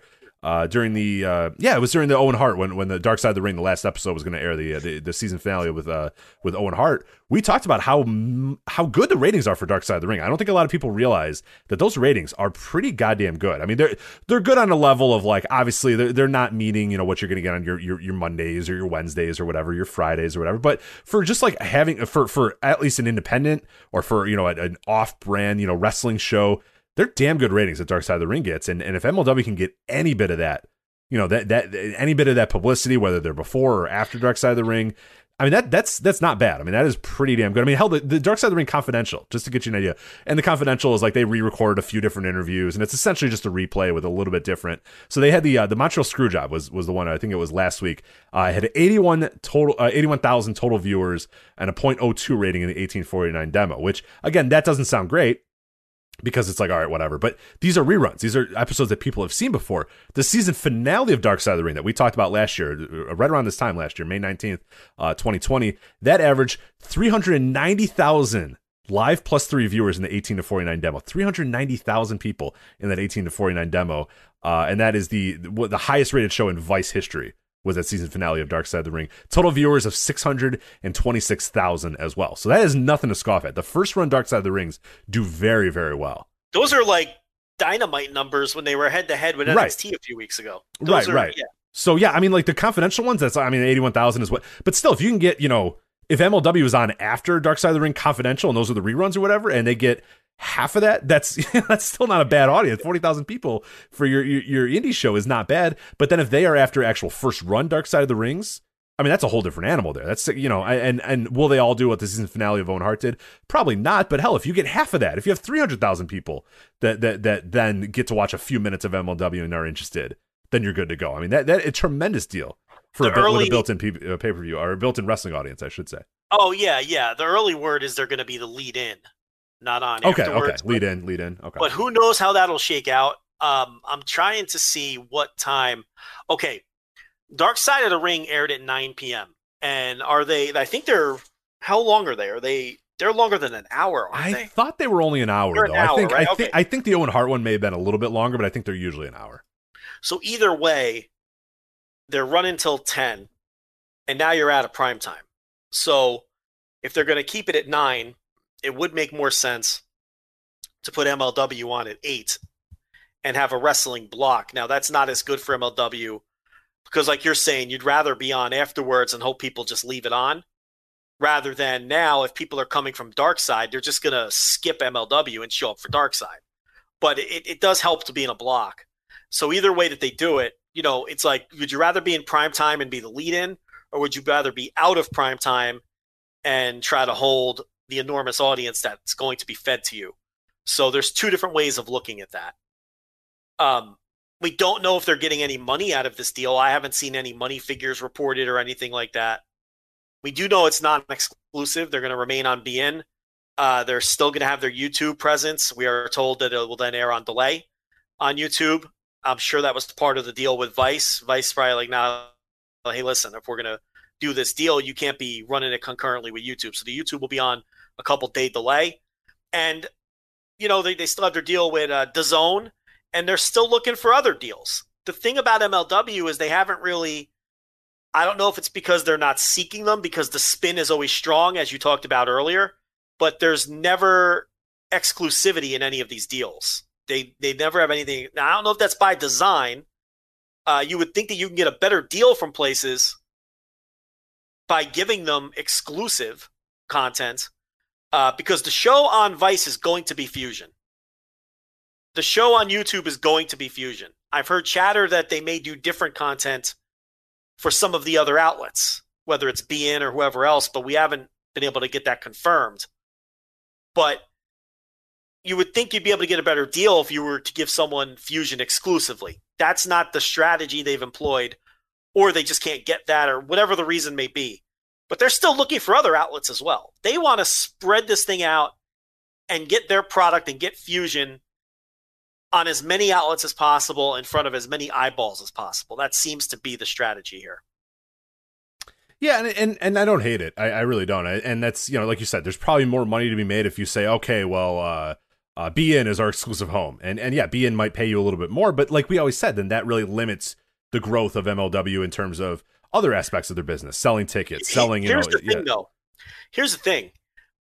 I don't think any of these people are paying them. Dynamite couldn't even get a pay. Their first deal was an ad split. Right. So I don't think they're getting money from any of these outlets. If they are, that is like a tremendous job out of them. If they're getting paid deals from any of these outlets. So you think that these are just ad splits or something along those lines? Something like that. I don't think they're paying for the TV time, but I think it's probably it's probably not paying for time, but it's probably either an ad split or some sort of very small, if anything, flat fee. But I'd imagine ad splits is probably it. And hey, if you get the good ratings, okay, we'll talk in a year. Here's a 1 year trial run or whatever you want to call it. I don't know the TV lingo for it or whatever, but yeah, you have 1 year we'll look at the ratings, we'll look at how things go, we'll look at the ads, and we'll revisit it in a year. And if it's good, then maybe we will sign you to an exclusive. And that's probably why, again, like you're saying, why they probably are not exclusive is because BN isn't saying, oh, here's $8 million, we want MLW or whatever, because they would sign that tomorrow if that was the case. Or one of these TV networks would say, no, we want you to be exclusive. And the fact that they're still able to upload on YouTube, they're still able to upload on the other places, yeah, that leads me to believe that there's probably not a straight big dollar figure being laid down here. But I mean, I don't hate it. If I'm MLW, I'll take that. I'll take that deal for sure, because I just want to grow this brand. I just want to make sure that more people watch it, more people buy tickets, more people do stuff. And if that means, watching it on Vice and then going and buying tickets when live shows begin, or watching it on YouTube and watching the ads or whatever, I think you're fine with that. So to me, that is I'll take this strategy over what NWA is doing. I will get my stuff on 1,000 different networks for free versus, paywalling for 25 people, like NWA is doing. So I prefer this if I'm running a wrestling company, for sure. It's also not my money, so it's a lot easier to say when it's not my money going into it. So yeah, for sure. I mean, we were flat out told that, there's one larger network entity keeping an eye on it and wanting them to prove themselves. Yeah. And then, then they go from there. And Vice is about a 30 million total home upgrade from BN. So there's that too. So you're not only in that great block with Darkside, you're also on a network that's in about 30 million more homes than BN. And you're not even, and you're still on both of the outlets anyway. So look, even if they're not getting a penny, this is without question a huge uptick in their potential exposure. I mean, just being linked to Darkside. And look, this is, New Japan was in talks with Vice for this same exact spot. Mm-hmm. And didn't get it for whatever reason. We talked about at the time that, and I remember us having this discussion that I would have absolutely wanted to go with Vice over anything else. I think in New Japan's case, they're looking for a money deal, and maybe they weren't getting one. They want the cash. Yeah, they want cash on hand for sure, probably. Yeah, I get it. But to me, Vice is if I'm trying to grow my audience, I think Vice is a great spot right now. They have a built-in wrestling audience, people that obviously are interested in wrestling content. Now, are they interested in modern wrestling content, or are they just popping in because it's the guys of the 80s and the guys of the 90s that they grew up with? I don't know. We'll find out. I think we'll find out pretty clearly with MLW, but I look at networks that have sort of an audience of wrestling fans that already check stuff out and watch stuff. There's not many of those out there. I mean, they're very, very few and far between. So to me, I like that a little bit more. And, I don't hunt. The goal with a lot of these networks is we're going to turn non-wrestling fans into wrestling fans. And that's a good strategy to have. But the barrier of entry is so large, especially these days, to get people to start watching wrestling. So the idea, like, that's what WWE and Peacock, that's what they're hoping to do, is that someone's going to watch the King of Queens and then go, World Wrestling Entertainment, let's see what this is, and start watching. And that's what all these networks are. I mean, the deal with Roku is to hope that people that are just going and watching whatever the fuck on Roku are going to pop on over to New Japan Pro Wrestling and start becoming fans or whatever. So it's building those new fans, which I think is good, but I do think the strategy that MLW and the strategy I would take is linking up with Vice, who already has a network where there are wrestling fans that might not be watching my show, that might not be watching MLW, might not be watching at New Japan. Try to get them involved and try to get them watching a little bit more, and hope we kind of grow that way, as opposed to just creating brand new fans, which is pretty tough to do with wrestling these days. I know there's a little bit of confusion. They're starting off with old footage to introduce the audience to the product and the wrestlers, but Fusion is going to air on Vice. Yeah. That's what's going to Vice. It's MLW Fusion. I don't agree with that. I never ever agree with or support or believe in like talking down to the audience. Just put your fucking show on. People aren't stupid. It's pro wrestling. They'll know who everybody is in a month. I mean, I don't believe in this. Oh, we have to introduce everybody to who Jacob Fatu is. No, you don't. Put on an episode of your show. Put him in a main event and have him beat somebody. That's all you need to do to look. If you want to inject some more personality profiles into Fusion, I'm all for that. Okay, if you want to do more of that. But this idea that you have to introduce the new audience to who you are and who your people are, and I've never bought into that. No, I think it's that's stupid. nonsense. Yeah, it's dumb. It doesn't exist in any other form. No. Except for people assume that wrestling fans need that, or that people that just jump into wrestling need that. But yeah, it never happens. We laugh about it all the time. You don't turn on an NBA game and they go, that's Steph Curry. He went to college at Davidson. His father is Del Curry. Like, they don't do that. It's just, there's Steph Curry. He's draining threes. You interested in this? Cool. You'll find out about him. Watch the next game. People catch up fast. Yeah, you'll find out. Oh yeah, this guy, he just dropped 50 points and he hit a bunch of fucking 3-pointers. You'll figure out about him pretty quickly. Yep. So they'll know who the people are eventually. It's again, I'm not against, like on Fusion, currently you're not doing personality. If you want to do personality profiles on guys, little 30-second, 45-second. Oh, no doubt. Yeah. Oh, absolutely. Yeah. You do that, but you bake it into your show. You don't specifically say, okay, we're going to take a month to show old Matt, because I think that's going to lose people. Well, I was going to say that what you have is then your fans that actually do watch you are going to say, well, fuck this shit. Yeah, why am I going to watch this shit? Yeah, exactly. So, but I get it. So they'll do that for a few weeks. And if you can keep watching Fusion on YouTube until, eventually Fusion moves over to Vice. I guess maybe they want to time it up with the new season and all that. I get that too. But I've never believed that kind of thing is necessary. I don't understand this thing where everyone thinks you have to hold wrestling fans' hand or they can't understand things. It infuriates me. Yeah, maybe let's not do that. Let's maybe not do what we've done for the last 20 years, which has resulted in wrestling being the least popular it's ever been. Ever. Let's maybe not do that. Let's maybe do something different. I don't know. Wild idea I have that maybe let's do something instead of what we've been doing the last 20 years where less and less people give viewers credit. I mean, give viewers credit. You see it all the time with television shows where look at the history of TV and different 1-hour dramas or even sitcoms, and you'll see patterns where like a show grows over a number of seasons where it hits like peak popularity in like season 3 or 4 and then dwindles down from there until it's canceled. That means at some point someone jumped in the middle and they liked it and they weren't fucking confused and they caught up.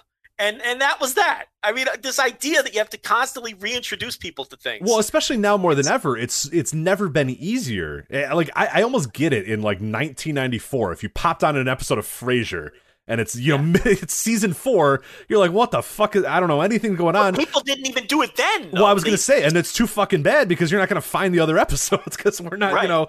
Whereas now it's like, hey, if I'm interested in The Walking Dead, let's say I just randomly decided this next Sunday or whatever, I was going to start watching The Walking Dead. Oh, there's 11 seasons of this shit or whatever the hell many seasons of The Walking Dead there are. Ah, fuck. Well, you know what? I could just go sit down and watch all that if I really need to. Yeah. Like, you can catch up. Now more than ever, I would not have people. I would not say, well, this is Rick, and Rick is... I don't even know if Rick's... I have no idea. I haven't watched The Walking Dead in a long time. But, like, you don't need to do that because now more than ever, people can go back and rewatch that stuff. Or, I don't know, they have a thing in their phone, in their fucking pocket that has all the world's information at their fingertips. Like, they can figure this stuff out. Yeah, so now even less than ever. You definitely don't need to do it. You could say, Alex Hammerstone. Here's Alex Hammerstone. He fucking rules, and now he's going to beat someone's ass if you want to, and if you're interested, hey, wow, this guy's interesting, you can find out about Alex Hammerstone in a few minutes. Like, it's not hard. Well, it's like, okay, if you dropped into Frasier in the middle of season 3, how long is it going to take you to figure out that his father is blue collar and there's right?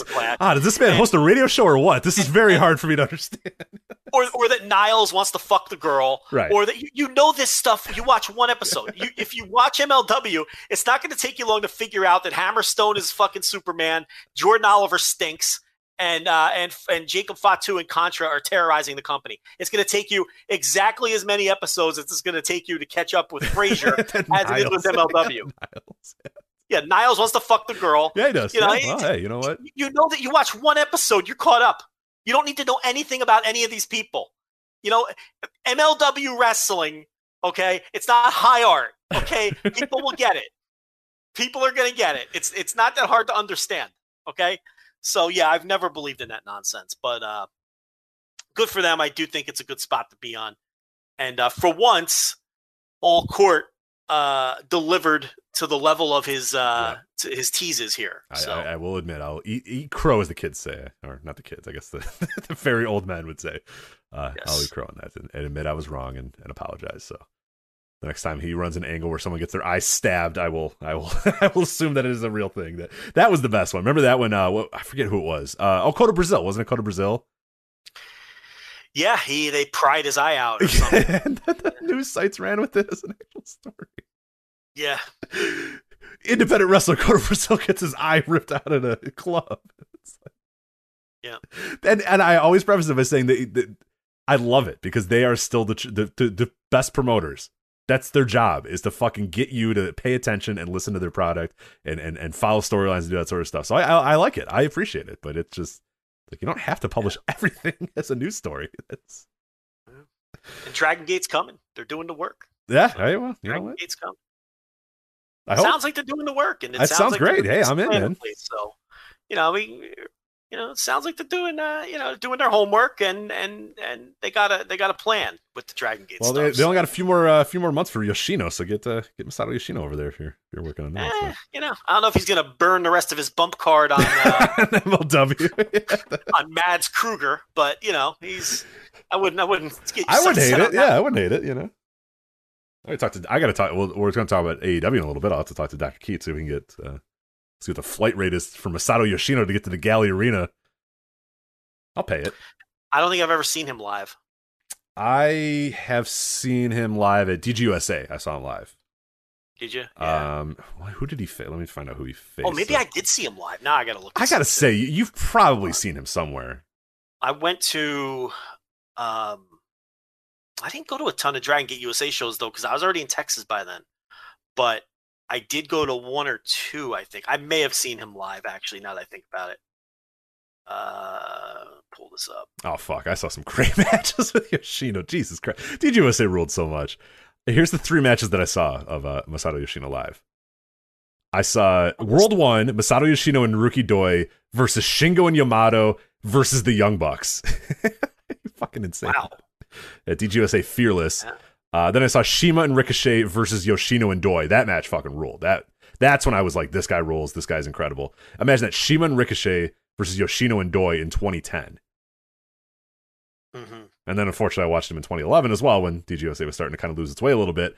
Chuck Taylor, Masato Yoshino, Naruki Doi, and Sami Callihan. So that's when, things started to fall and go in a direction that I wasn't as much into. I was more into Warriors International versus World 1, less so Chuck Taylor, Sami Callihan versus less Ishino in a 4-way. Less so Duff. You weren't into the Duff. Duff. I wasn't as much into Duff versus World 1, but much more into the Young Bucks, Shingo, Yamato, and Yoshino and Doi. That I enjoyed much more than the other stuff. So They were known as the dumb, ugly fucks, Rich. Duff. Did you know that? mm-hmm. Yeah. We were the OGs in hating Sami Callihan, by the way. I just want to, for the record, Oh, yeah. we would get shit back in the early days of the flagship for thinking he was a fucking turd. So just for the record, Yeah. just want to point that out. Yeah, for sure. I don't know if I've ever seen. I mean, I feel like I've seen him. I'm looking stuff up. I'm trying to wonder if he would have done any ROH jersey shots. I don't think so. I looked it up. He did not. Yeah. So the only DGUSA shows he did in Jersey were 2010 and 2011, and you were very much already in Texas. Oh yeah. At that point, and then I'm looking up Texas for him, and I don't. Unless you were at TNA Victory Road 2008, I don't think you saw him. So. No, I'm trying to. I can't remember what Dragon. I know I went to a Dragon Gate USA show, and I don't think it was the historic. Well, you had to have seen him at a Mania weekend, right? I don't think so. I think he slipped through the cracks for me. I don't think I've ever seen him. Because you went to the New Orleans one. You went to. He wasn't at the New Orleans ones. I don't think he was at any of the New York, New Jersey ones. That's what I mean. Yeah, shit. And wow, fuck. Damn. And the 1 year Dragon Gate canceled sending people, and I don't even know if he was going to come anyway. He was definitely not on that list. No, that was a bad. The list of people that were supposed to come was not a very good list. If you listen to Open the Voice Gate on that very episode, Voice Wrestling Podcast Network, the list was not great at that point. That was the relationship was pretty much over, and yeah, Masato Yoshino I don't think was on that list. Didn't they do a Dragon Gate USA came back? No, that was I don't know. Nobody cares though, so I'll try to figure it out myself. Boring everybody to tears, trying to figure out if I've ever seen Masato Yoshino wrestle live. People care if Joe Lanza ever saw Masato Yoshino. But hey, anyway, good for MLW and good for wrestling. More wrestling that we can watch on TV and I don't love everything I watch from MLW, but there's enough that I do like that I try to keep an eye on. I think they have a decent. They get a little too wonky at times, but there's talent there that I like, and I like the approach to wrestling that they have. But there's just a lot of stuff that they're close. They're right there. You know what I mean? There's times where I'm like, yeah, let's go, and then they do something, and it's just like, and especially if they lean further into the Lucha Underground thing, then that's when I'll have to back away a little bit more. But we'll see. Did John Moxley do an angle on the Open the Historic Gate show? What we need here is Iron Mike Spears or Case Lowe. I went whatever Dragon Gate USA show I went to. Moxley did like an angle and a promo, but I think that was the November show. That was it. It was the Freedom Gate show. I came home for Thanksgiving. I figured it out because Moxley wrestled a dark match against B-Boy, according to this, and Yoshino did wrestle on that show. He wrestled. What was the name of this show? Was it one of the Freedom Fights or Open the Freedom Gate, which was November of 2009? Which I was home for Thanksgiving. That was in Philly, and that's ringing a bell. Philly. Okay. Moxley was on that show, and I think that's where that would be where I would have seen Yoshino because he wrestled Dragon Kid Doi, or Dragon Kid tag match with Doi against Dragon Kid. Oh, okay. Sorry, Freedom Gate. Yeah. So I think I was at that show. Anyway, there you go. I'm glad we solved that mystery for everyone. Yeah, thank God everybody knows. You also saw Yamato and Davey Richards. That sounds awesome.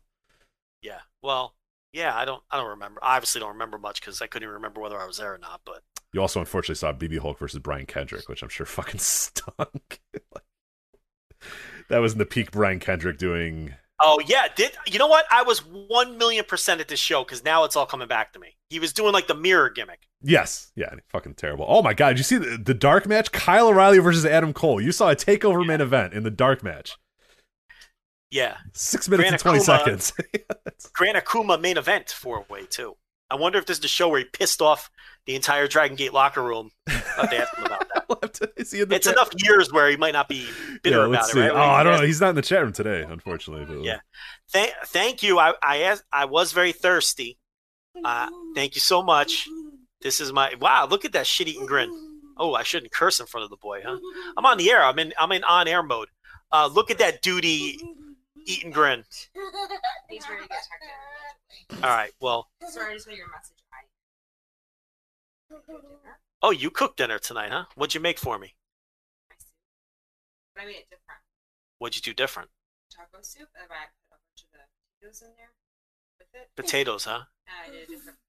I'll be the judge of that. We'll see. Yeah. I put a jalapeno. Nolan, put your hands over your ears.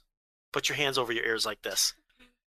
Listen, with that soup, let those flavors fuck for a while. It's going to taste good because I won't be down there for like 2 more hours. I know. So, That'd be great. yeah, It's let's simmering simmer. right now. Make sure it I got all simmers. done. Okay. Simmering. Take your hands off your ears now. Because I said a bad word. You can't hear that.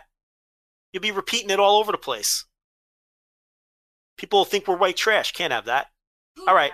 Hit the bricks. Thank you. Are you hot? I'm sweating like a pig in here. It's not going to help you now, this room is. I know. All right. Every house has a room. Every house has the room. This is the room. All right. Okay. I got my no Coke Z this week, Rich. Uh-oh, what'd you get? I got a Snapple Kiwi Strawberry. Ooh, Snapple. I haven't had a Snapple in decades. I've been drinking the Snapple Kiwi Strawberry since a lot of years. Let's just put it that Kiwi way. Strawberry, okay. Comes in a plastic container now. They don't do the Yeah, plastic. there's a billboard. I drive by this billboard that says now in a new, and that I feel like that takes a lot of the fun out of Snapple away, but whatever. I guess It tastes a little different in the plastic. I was gonna say it can't taste the same. Yeah, I was kind of annoyed about the plastic. Yeah, I haven't had a Snapple in 2 decades, but I was still annoyed about it. You know, Yeah, like yeah. people that don't eat syrup that were very upset about the Aunt Jemima thing.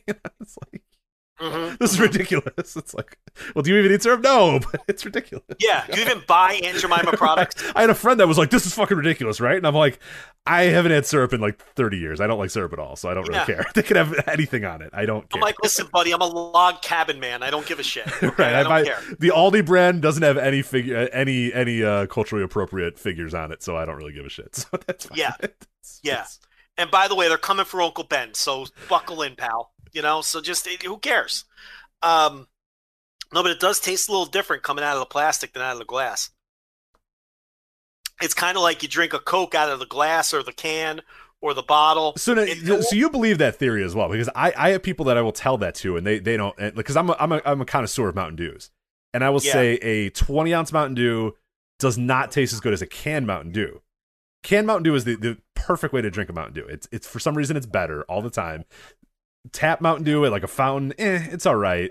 20 ounces is a little bit better, but the can just hits differently. But that's not always the same. Some stuff, like I think I like Dr. Pepper in the 20 ounce. To me, Dr. Pepper in the 20 ounce tastes a little bit better.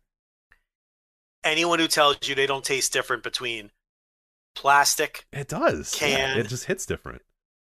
fountain, they all taste different.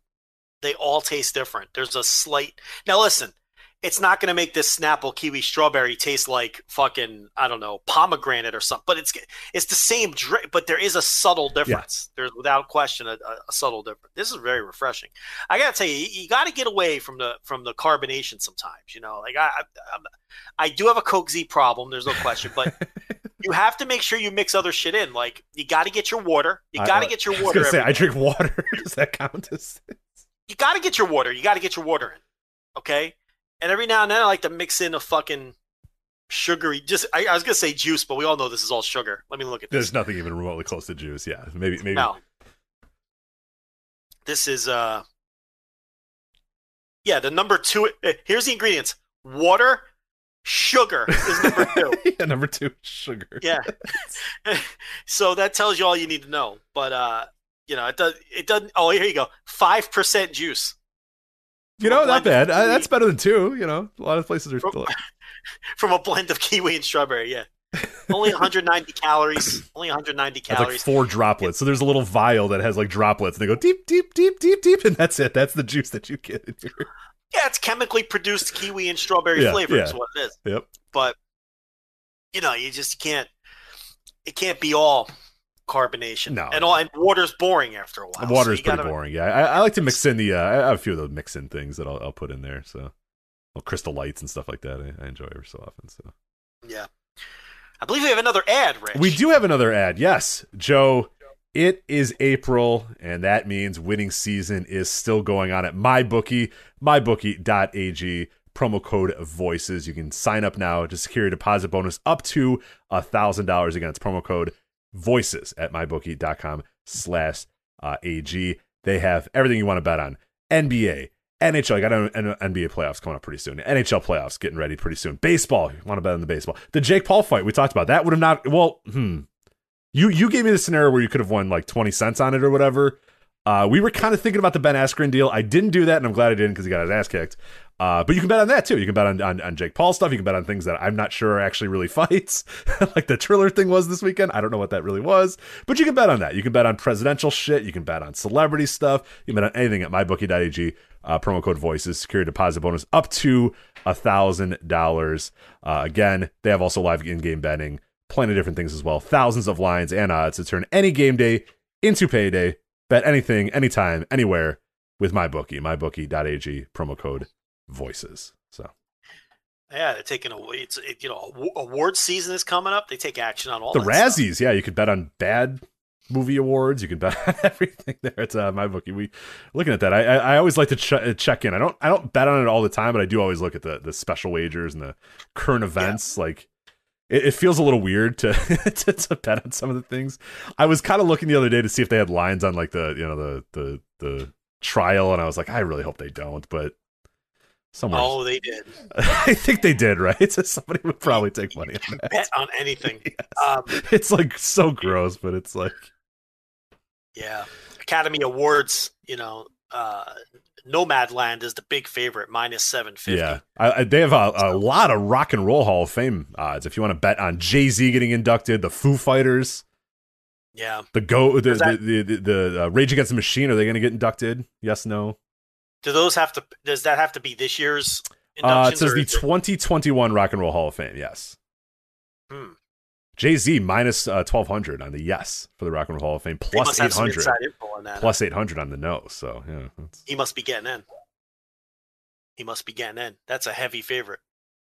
Let's see who else. Oh, if you bet, while you're looking it up, anybody who bet at least $20 on the Paul Askren fight gets a free $20 to bet on the UFC this weekend. That's true. Oh, you said that. Yeah, I wonder if anybody took advantage of that at mybookie.ag. If you did what I said last week and middled yourself and guaranteed yourself either $1 or 56 cents, you're getting $20 free to bet on UFC this weekend. Because you'd have to do a $10 play on each. So, there you go. Can you hear my dog getting upset in the background there? I can hear your dog. Yes, everybody can hear the dog getting upset. Why are you upsetting the dog?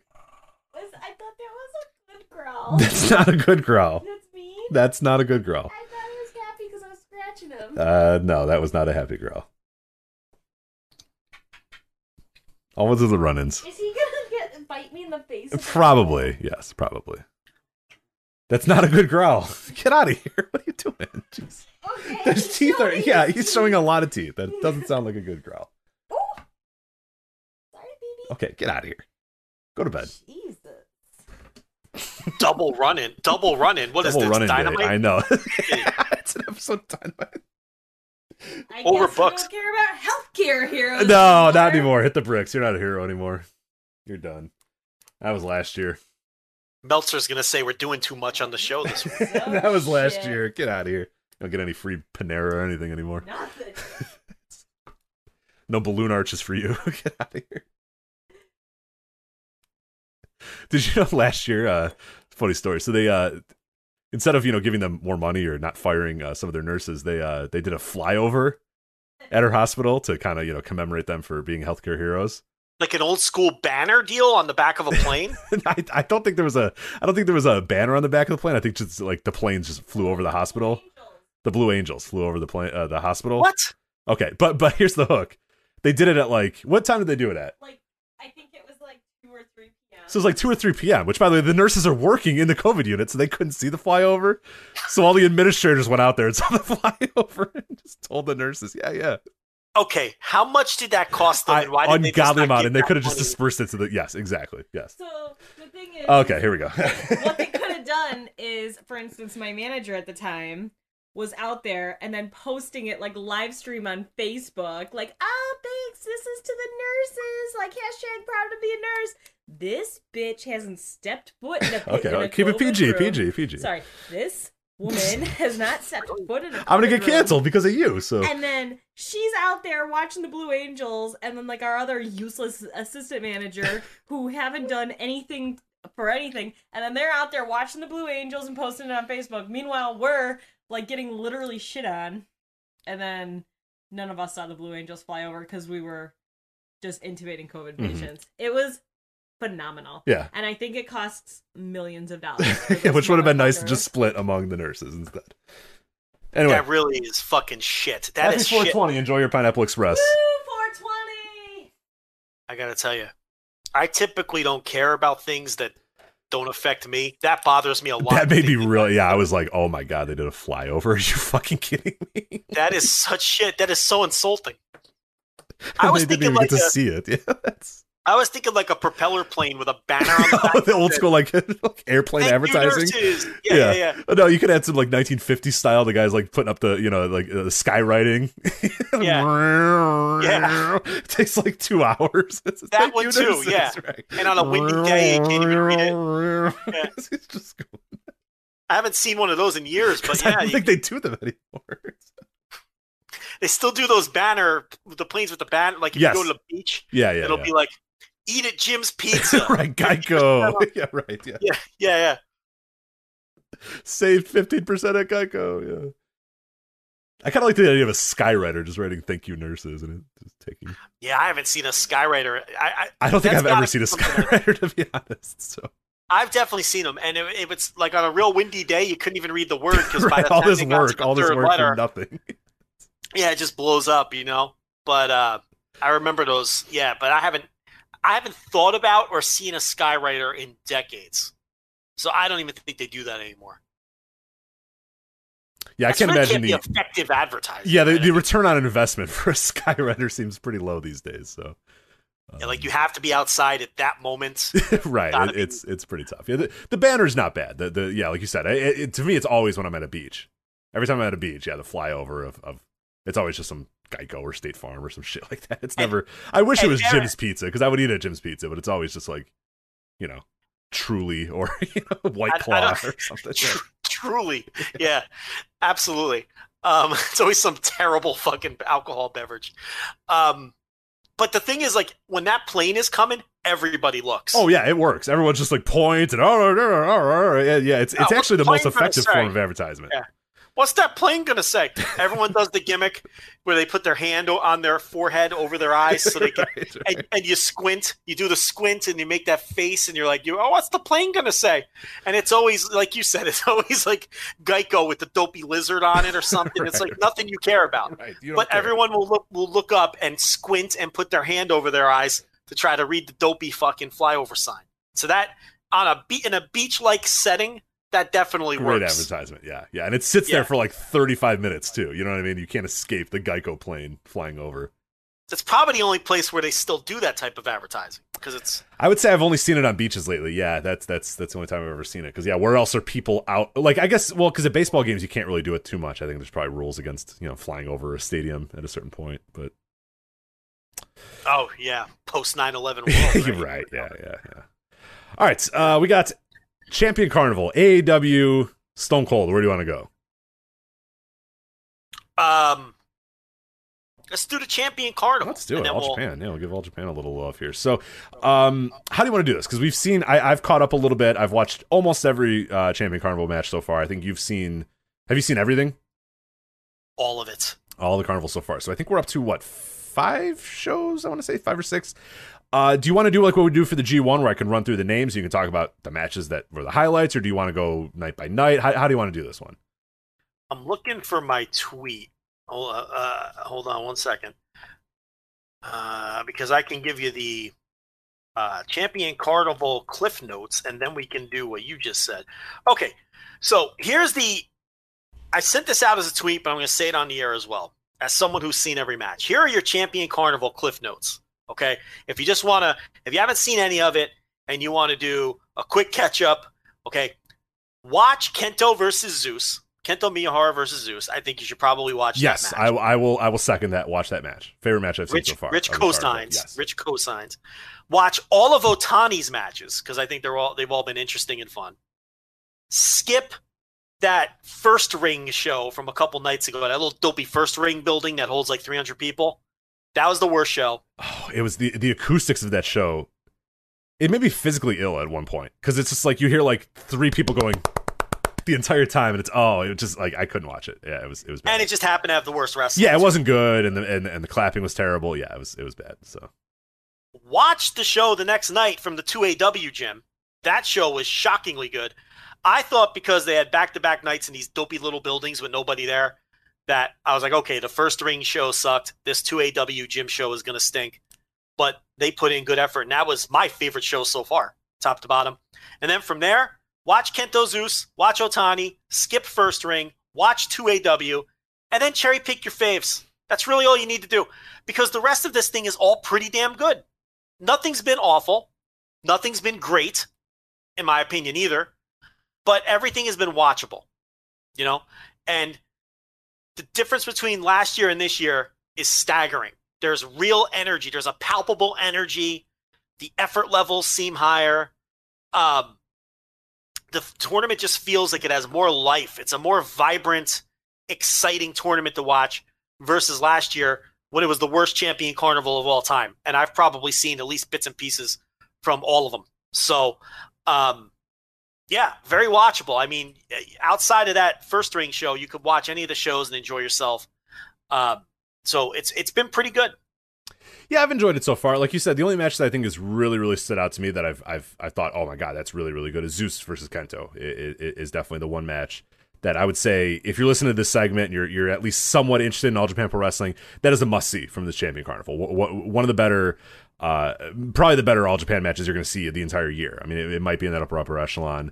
I went 4.25 with it. It was top tier. I've seen people go 4.5, and I have no argument with that whatsoever. I think it's absolutely that level. So definitely go to watch that match. And like you said, nothing else is really like must see. I kind of agree with you. Otani has been really good. Some of the stuff I've seen with the Shino's been okay, but we'll talk about that in a little bit. There hasn't really anything that I've said. His booking, oh my god, the booking is fucking horrendous. Yeah, we'll talk about that. But Miyahara and Shino, I like that match a lot as well. So that's one. But again, not must watch is Zeus and Kento, and everything else. Just if you like the wrestlers, watch it. If you don't like the wrestlers, you can skip it. You know what I mean? Like everything's been at least borderline fine, and some of it's been good. And one match I would say has been great. Is probably my best way to describe the Champion Carnival so far. So I don't know when we're recording this. I don't know when the next show is. I think it's a few more days until that. The thing wraps up May 3rd, by the way. So this is only one block. This year Champion Carnival, only one block. So we're just going to go over the standings that are of right now, as of April 20th, standings as we speak. 4-way tie at the top. I'm just going to start at the beginning how Wikipedia has this here. Yuma Aogi has 6 points. What have you thought of his tournament so far? He's been pretty good. Yeah, I mean, I thought that, he beat Ashino in his second match, which surprised me a little bit. But Ashino, I mean, I guess I'll wait till we get to Ashino to just go off on that. But, yeah, Aoyagi, he came out of the gate. I think on the first night he faced Otani, and that was a really good sub. Watch it be like 12 minutes, but like a sub 10-minute sprint that those two had the first night, which I thought was a lot of fun. And you're going to hear a lot of me repeating myself because I think everyone's been pretty good in this thing. There's a couple guys who stand out for different reasons, but yeah, he's had a pretty good tournament. Yeah, everyone's put an effort in, which is all you can really ask for. I would say even There's down just more energy this year. Yeah, even down to your Suwamas and your Ishikawas, like everyone's putting some effort into it, and there's definitely a palpable energy that was not there last year with the Champion Carnival, and it's as much as you could do with the clap crowds, but I think the guys are working well. The match structures are working in front of the clap crowds. It's just, it's enjoyable wrestling. Nothing seems like it's overstaying its welcome. The main events are the only matches that really go long. Pretty much everything else has been sub 10 minutes. So yeah, I think they've approached this pretty well. And I really like Yuma Aoki. I think I always think, and we'll talk about, I guess now's the good time to talk about it. The match that he had with Jake Lee, I continue every time I see Aoyagi and I see Jake Lee, and I wonder why one of these guys is always pegged for being the next guy. And I look at the other guy, Aoyagi, and I'm like, well, that guy seems like he's just better at everything. Like, why can't he be the next guy? But it's never him. It's never Aoyagi as being the next guy. It's always Jake Lee, always Jake Lee, always Jake Lee. And I thought he way outclassed Jake Lee in that match. I thought he blew him away in terms of charisma, in terms of in-ring, in terms of everything. And it just never seems like that's the guy that they're thinking about planning for the future for. It's always Jake Lee, and I just don't get that. I mean, we always throw him in. Whenever we talk about that next crop and who they need to put, we always include Aoyagi he's in our tremendous. discussion. But Jake Lee, a lot of people are down on his tournament, and it sounds like you are too. But, obviously he did they did the double turn, Jake Lee and Ashino. And the idea was, okay, a lot of people thought they're probably going to meet in the final of this tournament.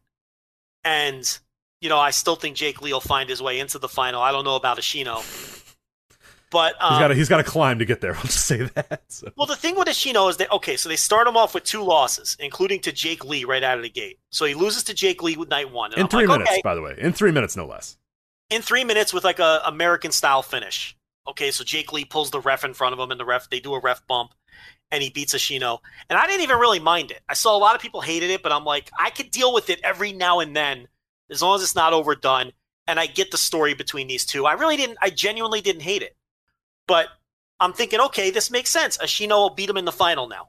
That's what they're setting up here. It happened on night 1. It's in one of the bigger buildings they're going to run. They're foreshadowing.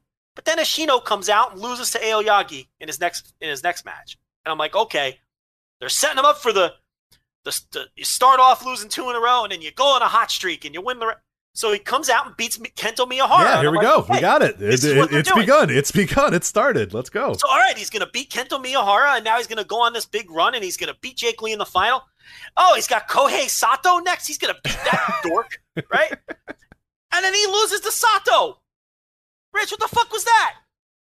That was the most baffling decision in this thing so far. How is he losing to Kohei, I don't go to the gym anymore, Sato? Who's turning in, he's got the giant Baba body now, where like his chest is concave and he has no muscle definition in his arms, and he's got the skinny neck, and he's just like he clearly doesn't work out anymore, and he's lost a step athletically, and Ashino is out here losing to that guy who is also an outsider, and there's no reason for that man to be beating Ashino, and now he's 1-3. He only has like 5 matches or something like that left. It's like, now I'm not even so sure he's going to have a winning record, let alone make a run here. Yeah, it gets a loss to Booker Man, too. Don't forget about that, as you mentioned. But, yeah. Wait, I don't who know. else did he lose to? So Ashino lost to Aoyagi, he lost to Jake Lee, and he lost to Sato. Oh, sorry, no, he has not lost to Booker Man yet. So that was... I was going to say, yeah, I didn't... So... Soon, probably. I mean, probably jumping ahead, but probably. Yeah. But baffling booking of Ashino. I don't know what's going on there. But going back to Jake Lee, I mean, he's doing this total eclipse heel group thing. I think he's showing more charisma than he has shown in his entire career. And and a lot of people aren't enjoying this stuff. And look, I'm not saying his matches have been great, because they haven't been great. But I don't care anymore. I just want this guy to show some charisma and look like a star. And I think he's doing that more now than he ever did as a babyface. I think you're right that he's doing it more now than he did as a babyface, but I still think the bar is pretty low for him. I don't know. I just don't see it yet with him. I think he's just always comes across as a guy playing pro wrestling and playing pro wrestler as opposed to being. And even when he's being heel Jake Lee, he's like, I don't know. There's just this aura of ha ha ha. Look how evil I am. I'm so bad. Like, I don't know. I don't see it yet, and I don't know. I guess, oh, Jesus Christ, why are we playing with that toy right now? I have no idea. Anyway, yeah, I don't know. I haven't loved, I get his in-ring for this tournament is probably going to be a little bit lower as he's just kind of playing the heel character, but I don't know. You're right that he's showing more personality, but I still think we need a lot more out of him before I'm really ready to say, okay, we figured it out with Jake Lee. We figured out the secret sauce. This is not Pac. This is not, those guys that immediately take to being a heel and we're like, oh, fuck. He's not on that level whatsoever. This is not the thing that we've been waiting to see from Jake Lee forever. It might turn around. I have no idea. I don't know. I'm not fully bought in just yet. Well, now we're being told they're not even doing a final. So. Oh, well, there you go. We're dumb. So there you go. So you can throw that out. What are they doing? They're not doing a final? No, it's a carnival. Sometimes they just have a straight winner. Remember, all we right. screw this up every year. I think we've screwed this up. Last Like year, 19 no, bullshit. Last year they had Zeus versus Miyahara. Yeah, The year but there's before years that, where the no. carnival doesn't. Bullshit. 2019, Miyahara versus Jake Lee. 2018, Marufuji over Miyahara. 2017, Ishikawa versus Joe Doring. 2016, Sakamoto versus Zeus. Do I need to keep going? 2015, Akibono versus Suwama. 2014, Amore versus Akiyama. Do I have to keep going? I'll keep going. 2013, Akiyama versus Kai. Oh, one more time. 2012, Teo Kai. We got Teo Kia. We're going back to Teo Kia as we're finding finals here. Teo Kia over Suwama 2012. 2011, Yuji Nagata versus Sonata. Oh, hey, 2010, Minoru Suzuki versus Funaki. Oh, hey, 2009, Minoru Suzuki Kasayashi. All right. Any more? What's the year they didn't have a final? There was a recent year they didn't have a final. Oh, okay. And we screwed it up that year too. Well, What year wasn't was that? 2003? It hasn't been any year. I've listed every year, Joseph. I'm going to 2003. Sure? Yes. Am I getting fucking Mandela affected I here? think you are. I don't know. I scrolled every one of these. Don't let the chat room fool you here. They're fucking liars. I'm looking at it. No, there's no final this year. There's one block. There's no final this year, but I went to 2003 and there was finals every year. So I knew there was one block, but I thought they were doing 1 versus 2. I thought so too, but apparently there's no final. 2003 they had a final. 2002, 2001, 2000, yeah, 1999. Yeah, I can keep going. Maybe here, it's the but- tag. Maybe it's the real world tag. All that right, doesn't have- Joe. Recent year, 1997. How about that? So what is it that doesn't have? Someone in the chat room help. Is it the real world tag that doesn't have the final? Something doesn't have a final, and every year we say it has a final, and then every year we're like, oh wait, there's no final when we're trying to work this out. That's what it is. Okay, so in the chat room, it's the real world tag league that recently has not had finals. Okay, there you go. So that's the one we screw up every year, where we're like, every year we preview it, we're like, well, maybe this for the final, and then one of us goes, wait a minute, there is no final, and then we look like idiots. But no final in the carnival this year, 1 block. So it's Lee versus Miyahara on the final night. So that's your final. Yeah. So you can kiss Hoshino goodbye. There will be no big comeback. But he's got the win over Miyahara in his pocket. The problem is, even if Miyahara wins the tournament or wins the title or whatever, Hoshino takes such a beating against everybody else that there's no juice in Hoshino getting a match against Miyahara. Yeah, who gives a They've shit killed anymore? the guy dead. And I really thought this would be a reinvigoration of him, but it hasn't been. I thought this was pressing the reset button on Hoshino and Lee. And I don't know what the fuck they're doing with Hoshino. So, anyway, I guess we did Hoshino and Lee so we could skip them as you go through. Yeah, but- well, sorry, I'm currently looking at the 1982 Champion Carnival. That one did not have a final, Joe, so maybe that's what you're thinking of when Giant Baba won his 7th Champion Carnival in 1982. All right. So when we broke that one down on audio tape Yeah. and sent it out to our subscribers on cassette, we screwed that up and Yeah, and it was a tough one, though, because Baba he had 29 points, so he just barely beat Bruiser Brody, Ted DiBiase, and Jumbo Tsuruta, who all had 28 points. So, right. all real close. Mongolian Stomper, I know he was your prediction at the beginning. He only got 20 points, though. So, Do you think back then they made up results? At yes, times? yes, I do. Because there's like no show records of some of that stuff. Yeah, there's It's some early like New Japan tournaments where guys have like 45 points and there's like 30-minute draws between guys. You're like, no, they didn't go to 30-minute draws. and the record keeping is so impeccable, and yet there's cards missing. Yeah, right. Right? Like, okay, these two guys, like, they just fucking made it up, you know. Anyway, who's next here? Let's move on to Zeus, who has been Kohei Sato. Let's go to Kohei Sato real quick. He has 6 points as well. Yeah, We he kind looks of like talked about shit. him. He looks like shit, and he's kind of wrestling Physically, like shit too. So. He looks like E.T. He's shaped like he does E.T. he does look like E.T. Right? He looks like fucking E.T. He's got long arms, no body mass, a big old head. He just kind of lumbers around and looks like he's about to fall over at any point. Yeah, E.T. That's a good comp. He's not good. Not good at all. He hasn't been good. Zeus has been good. Zeus has been, oh my god. I'm not like, there's a lot of people that like ironically like Zeus. There's people that unironically like Zeus. I've always kind of been in the middle. I've kind of been like, yeah, Zeus is fine sometimes, and sometimes he's not good. Dude, every match he's been in, I think he's been tremendous this tournament. I think that Zeus and Miyahara are the two best wrestlers in the promotion. They had the best match in his tournament. They're the two most charismatic wrestlers in the promotion. So yeah, I have no issue with Zeus. He's been in the best bout. He's one of the 2 best wrestlers in the company. I have nothing bad to say about Zeus. Yeah, he's been tremendous this entire tournament. Kento Miyahara, he's at 4 points right now, so he's on the outside looking in, but of course, he'll be there when it matters. And he's had some of my favorite matches. He had a great match with Ishino that I really, really liked, and then obviously the tremendous match against Zeus. And the Otani match was great too. I mean, breaking news here on the show here: Kento Miyahara good at wrestling. I enjoy his wrestling, Joe.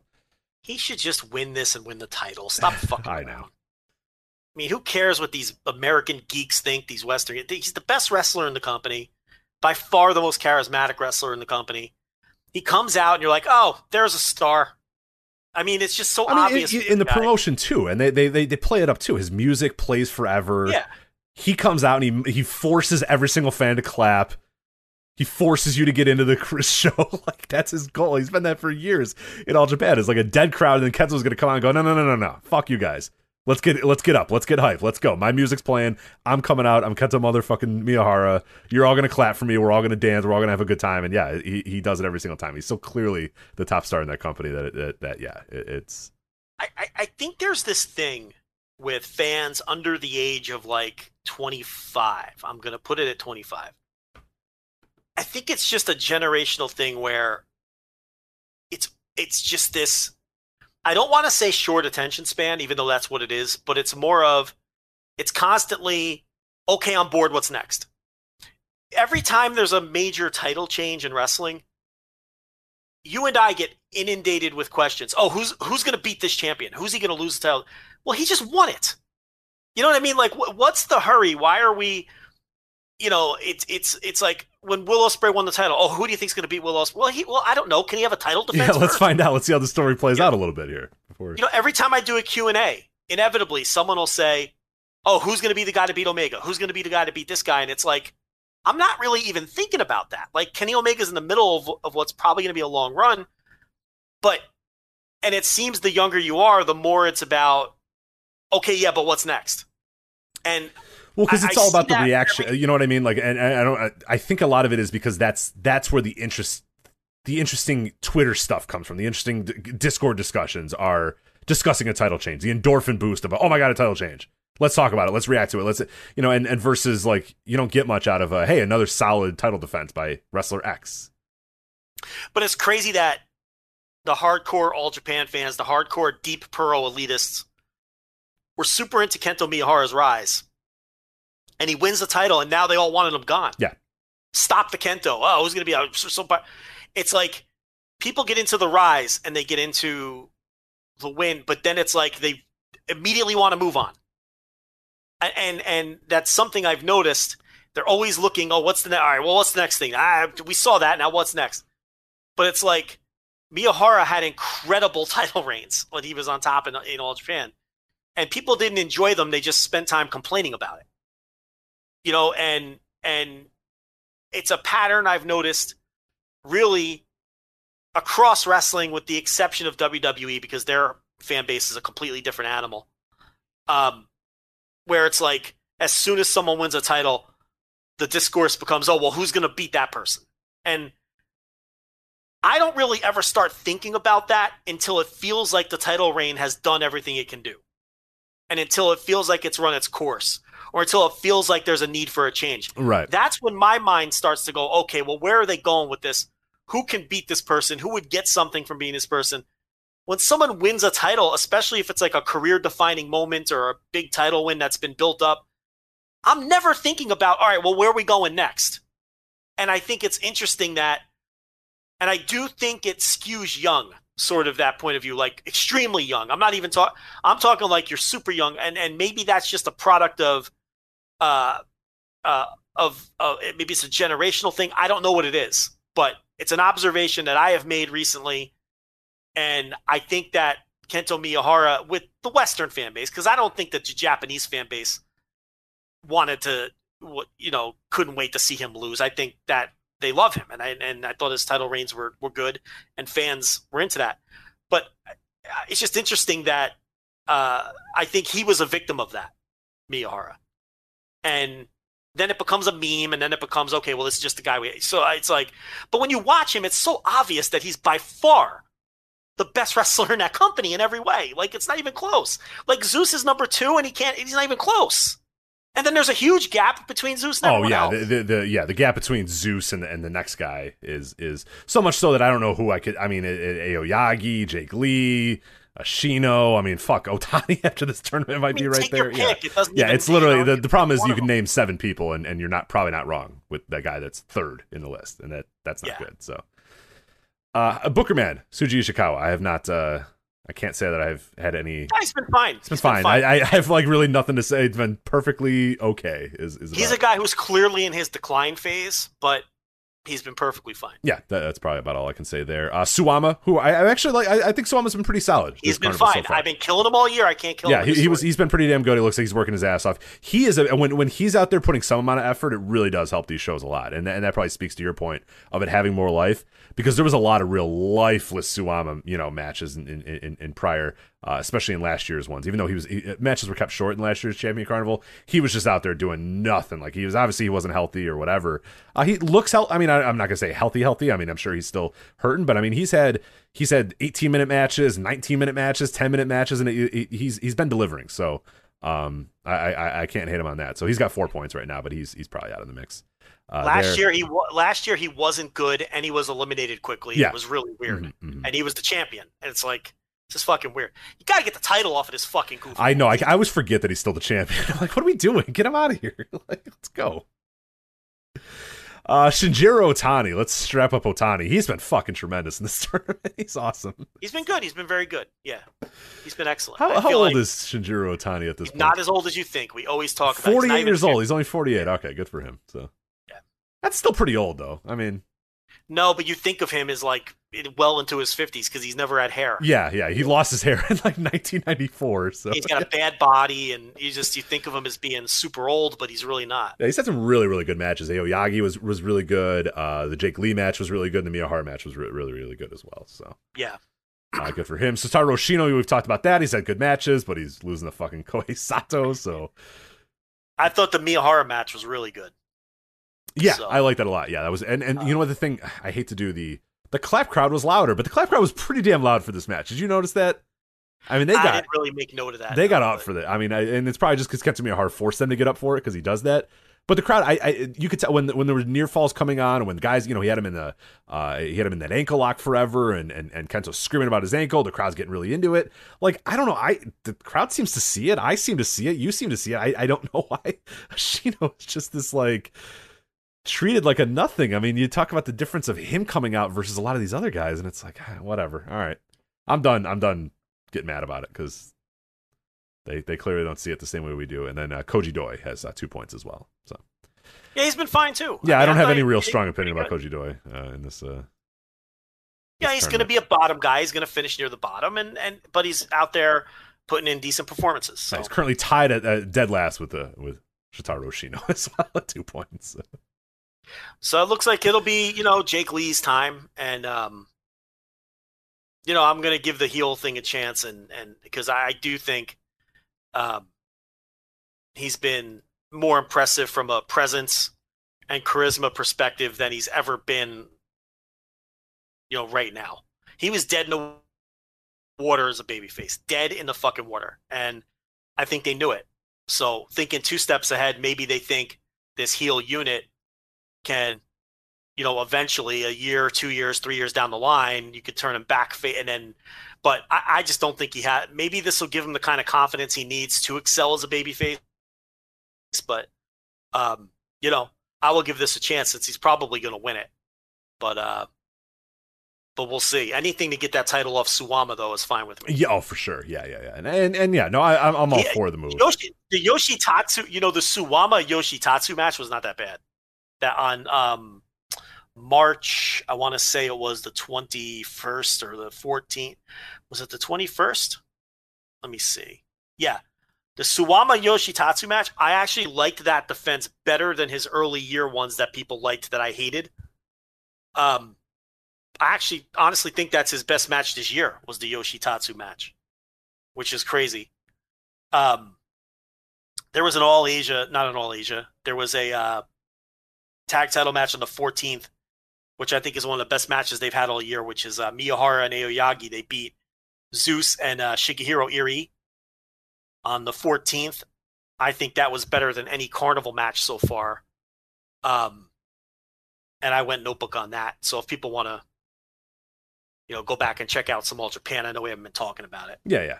But yeah, that's what's been going on there recently. So that's Carnival. Yeah, we'll watch it throughout the rest of the tournament and hopefully have some reactions as we get a little bit closer. So only 2 more topics to go, but one more ad read to go, Joe.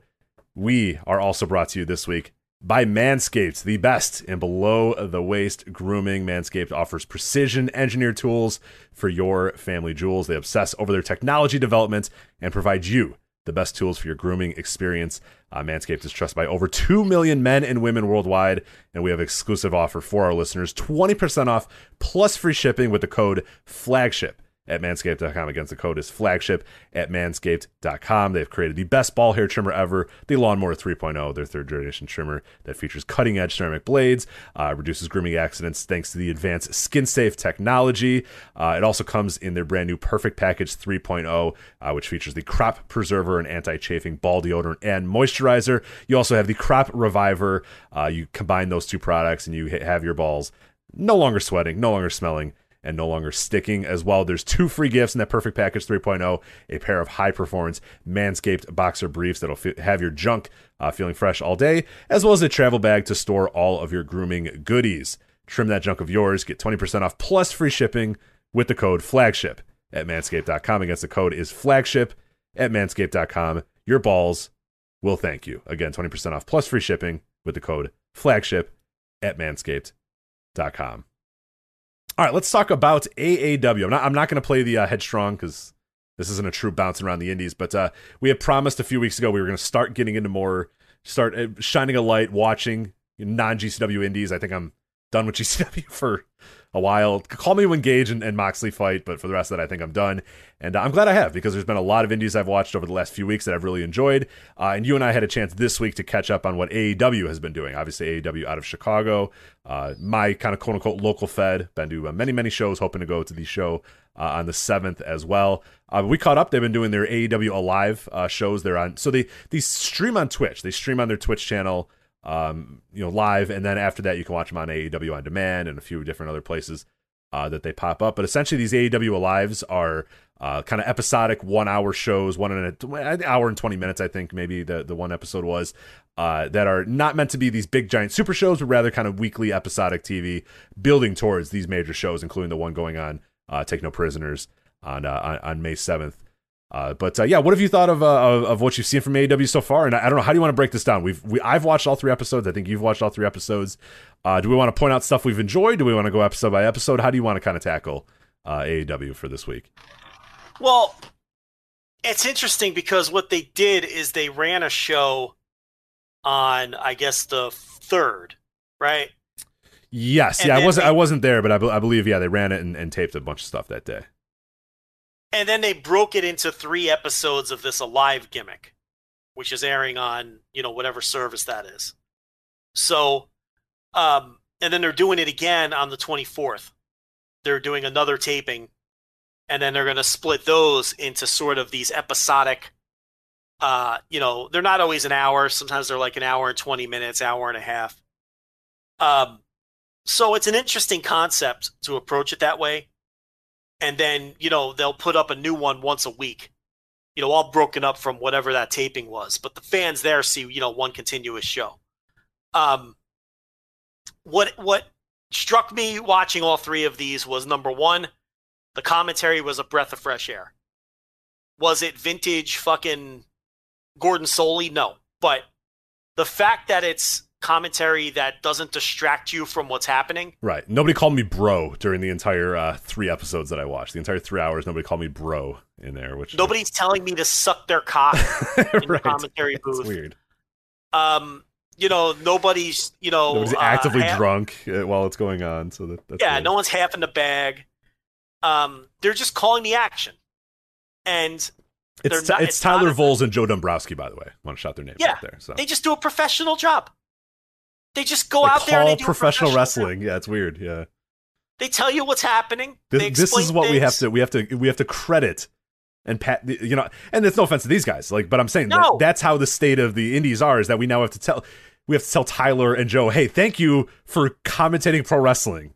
You know what I mean? The standards are so low, but they're good at doing it. They're good at doing it no matter what, but still the very fact that like we have to commend them for just calling pro wrestling and just calling the stories and calling the moves. That sticks out in today's indie wrestling, and that's pathetic. But they do a tremendous job. Yeah, so that really stood out to me. And it sounds like a backhanded compliment, but it's not meant to be. Just competent commentary stood out to me, and those guys do a good job. I mean, they just call the matches. They don't scream and yell. They don't try to get themselves over at all, which to me is big. And they explain to you what's going on when needed. So that was the number one thing that stood out to me after the fucking abomination that we dealt with the weekend prior. The other thing that stood out to me on these shows is, holy shit, a promotion that books angles. I know. I knew you were going to love that when you saw that. That's why I suggested you. I subscribed to AEW On Demand, and I kind of gave you the link and the login, and I said, hey, you should watch this stuff because I think you're going to really, really like what we're seeing here when we catch up. But yeah, week-to-week booking, stories, unique use of established wrestlers. Like, there was a lot to like in these. I really, really like these 3 shows. Not just a bunch of scrambles in a vacuum that mean nothing, with maybe a main event for a time. Like, actual angles and matches that, for the most part, almost all were part of a story or a greater story, or, you know, there's stuff happening, and then you're invested more. And this is all we've been asking for out of the indies. Get back to booking and not just matchmaking, you know? And that's definitely what we saw here. They put a lot of effort into making all 3 of these shows, which again is really just one long show, but they broke them up into 3 shows. One thing leading to another. You can see them planting seeds for people, for pushes. There's a very clear heel face dynamic with their roster right now. There's a lot of stuff they had to drop since the last time they were able to run about a year ago. Or not, probably about 6 months ago. I think they ran last October. They did a little bit. They did a few COVID shows, but yeah, not many of them, and quickly they weren't able to do them because of Illinois restrictions and all that sort of stuff. So yeah, they ran a few shows in like I want to say late summer, early fall, October, or something. Yeah, something around there, and then they had to go away again, obviously. But they were doing that Fred Yehi ACH feud, and ACH wasn't at this taping and didn't do Mania weekend. It seems like ACH is AWOL right now. So they had to move away from that, and they've got Fred Yehi doing something else, of which we're going to talk about. So they had to drop some of the stories they were doing before. I mean, look, COVID fucked everybody up, and it's going to be even worse on an indie because you don't have that contracted roster where you can continue things. But, they pressed the reset button in some areas, and they've got a direction here, and I didn't think these were the greatest shows. Some of the stuff didn't land for me. But I'm looking forward to what happens at the next taping in a couple days here. And I'm looking forward to the next installments of these because they've hooked me on some of their stories. And they've hooked me on some of the people, these new faces I've never seen that look like they're going to get pushes. This was just, the best way I can describe this was it was a breath of fresh air in terms of indies. And I know that there's some other indies doing some good things. And we promised people we were going to try to seek them out. And this is the first one up, because we've been doing AAW reviews on this show from day one, and they're on our radar. And, they impressed me here enough to where I'm going to keep watching it. And, this is kind of what we've been asking for in terms of, what we want to see out of indies in terms of effort from a booking perspective and telling some stories and giving us something to sink our teeth into other than, here's 2 assholes in a match, and we know it's not going to lead to anything. Right. And now here's a commentator that's going to scream and tell you to suck his fucking dick, bro. You know what I mean? It's just like, yeah, it's garbage. Yeah, it's trash. And I love the format of these shows. What I loved about these, they reminded me, and actually it's something I was going to bring up earlier in the show, and then we got derailed with our Australia stuff, is this past week when I've been kind of doing some work or trying to do some stuff and kind of not really want to watch, sit down and watch wrestling and focus on it, I'm putting up episodes of Superstars on my my WWE network that I get from not being in America by living in Australia, of course. And yeah, just been like, I love to just put on like 1993 episodes of WWE Superstars and just like let it play in the background and watch episodes. And yeah, it's like, your early matches are all kind of storyline heavy, building to, main events, building to big things. And then your main event is usually like this 10-minute match where, it's a pretty decent back and forth match, and then it's over. And then, yeah, the next week starts and it's 5 or 6 different squash matches and promos, and then a main event that actually matters, and yada, yada, yada. And that's exactly how these shows were structured. So I love that aspect of it too. It felt like a classic sort of old school hour-long wrestling show where you have, these very short matches, kind of showcase matches at the beginning. Some of them are squashes, some of them are good back and forth matches, but nothing overstays its welcome. It's all about 5 to 7 minutes long. They get out of there, they cut a promo, they build to a story, and then you have a big time main event between two of the push commodities, and they have a definitive win, and then you kind of move on. And that's the end of the episode. And I like that. That's a great format, and it makes for such an easy watch as well. When it's done, that hour flies by. And yeah, pro wrestling's not that hard. It's really, really easy sometimes when you just kind of get down to the basics, and that's what I think AEW has done here. So real quickly, we'll just kind of, I'm going to recap the shows a little bit, because I think they all kind of lead into each other and lead into some decent talking points here. But episode 4 started with Sky Blue defeating Hyon. And after Sky Blue defeated her, Allison Kay came out, kind of talked shit about her, and they're kind of building to, Allison Kay making her return to AEW, her kind of talking shit, talking about how, hey, she wants to be at the top or whatever, and building towards, eventual feud with Sky Blue versus Allison Kay. So again, Sky Blue gets the win, a relatively big upset. Allison Kay comes out, talks shit.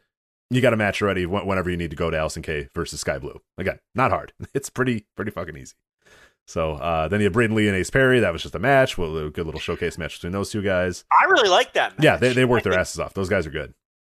Braden Lee looked pretty good last weekend. I don't remember whether we talked about him a lot or not. But we didn't mention him much, but yeah, he was solid. He looked really good here. These two guys worked very well together. This was, to me, one of the standout matches on the entire deal, honestly. And then you have Hakeem Zayn, who is Rohit Raju from Impact, but he's a totally different character here in AEW. He's kind of he's a muscle head, but he's good. He's cocky. It's not totally different than Rohit Raju, but it's a little bit different. They don't play up the Indian aspect as much as obviously Impact does here, but he comes out, he does a match with Isaiah Moore, beats him in a minute, goes, hey, this guy fucking sucked. Give me somebody else. Cole Carter comes out and he beats him in 3 minutes as well. So it's just Hakeem Zayn just proving his dominance. Yeah, it was awesome. Cole Carter's the guy that Ogogo punched in the stomach last week. Oh, that's right. Yeah, I didn't make that connection. You're right. Yeah. Yeah, Zayn is like a cocky second. He's the Heritage champ, so he's like the secondary title holder. Correct. He's a cocky heel, and his whole thing is wanting to make the Heritage champ. To him, he says how it's more important than the AEW heavyweight title, and he does this cocky heel routine, and he beat 2 jabrones back to back here. And this would lead to stuff later on. Yeah, titles being important. That's so strange. So that's crazy. Yeah. 4-way match. This was kind of just a get guys on the show match, but it was pretty solid. It was Paco, who hasn't wrestled in anywhere in last year. Gringo Loco. Paco's an AEW guy, man. He's just that's through and through. People are wondering, where's Paco? Where's Paco? Where's Paco? He's just waiting for AEW to run again because he's back now. So good for him. So Paco, Gringo Loco, Jake Lander, and Nick King. They just had a 4-way match. Really good stuff though. Some pretty cool spots. And of course, Paco won. He had Paco's got to win. Yeah, that's the local guy. Paco's the best. And then AEW heavyweight title match. Matt Warner, who is the champion, defeats Manders. One called Manders, but instead of being one called Manders, he's just fucking Manders. I think in AEW. Yes, a lot of the shtick is out of there. He's just kind of a corn-fed Iowa guy that goes out there and beats ass. And Mance Warner's obviously the trailer park hero or whatever the hell. They had a good little match. They beat the hell out of each other for 15 minutes. I enjoyed the hell out of that match. It was a Mance Warner match. It was about the best you're going to get out of Mance Warner with chairs and gimmicks, and it's a Mance Warner brawl. And the story is these two guys were buddies because they have pre-tape promos that they slip in between the matches. Yes. And sometimes it's an interview with Dombrowski. Sometimes it's just a pre-tape where the person gets themselves over. And the idea here was these guys are pals, but Manders wants that title. And then they go out there, beat the shit out of each other, and Warner wins. But then Fred Yehi attacks Manders in the post-match and chokes him out in the entranceway while 2 masked goons attack Warner in the ring, so he can't save him. And then they forced Mance Warner to watch Manders get choked out by Fred Yehi. Yeah.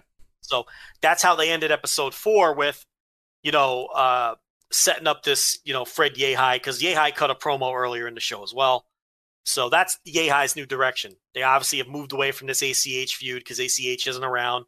So he will be the heel challenger to Mance Warner's title, and that's going to headline their big Take No Prisoners show on May 7th. Yeah, which, again, I'm hoping to get to. Yeah, this is the most I've cared about Fred Yehi ever in his entire wrestling career, and I've seen him for a lot of years. But, it's pretty funny how, without much work, they've gotten me to really, really buy into Fred Yehi. And he's a guy who nobody's using right now. And, very rarely people use, for some, it's always been a thing for the last 10 years, is that, why do more people not book Fred Yehi?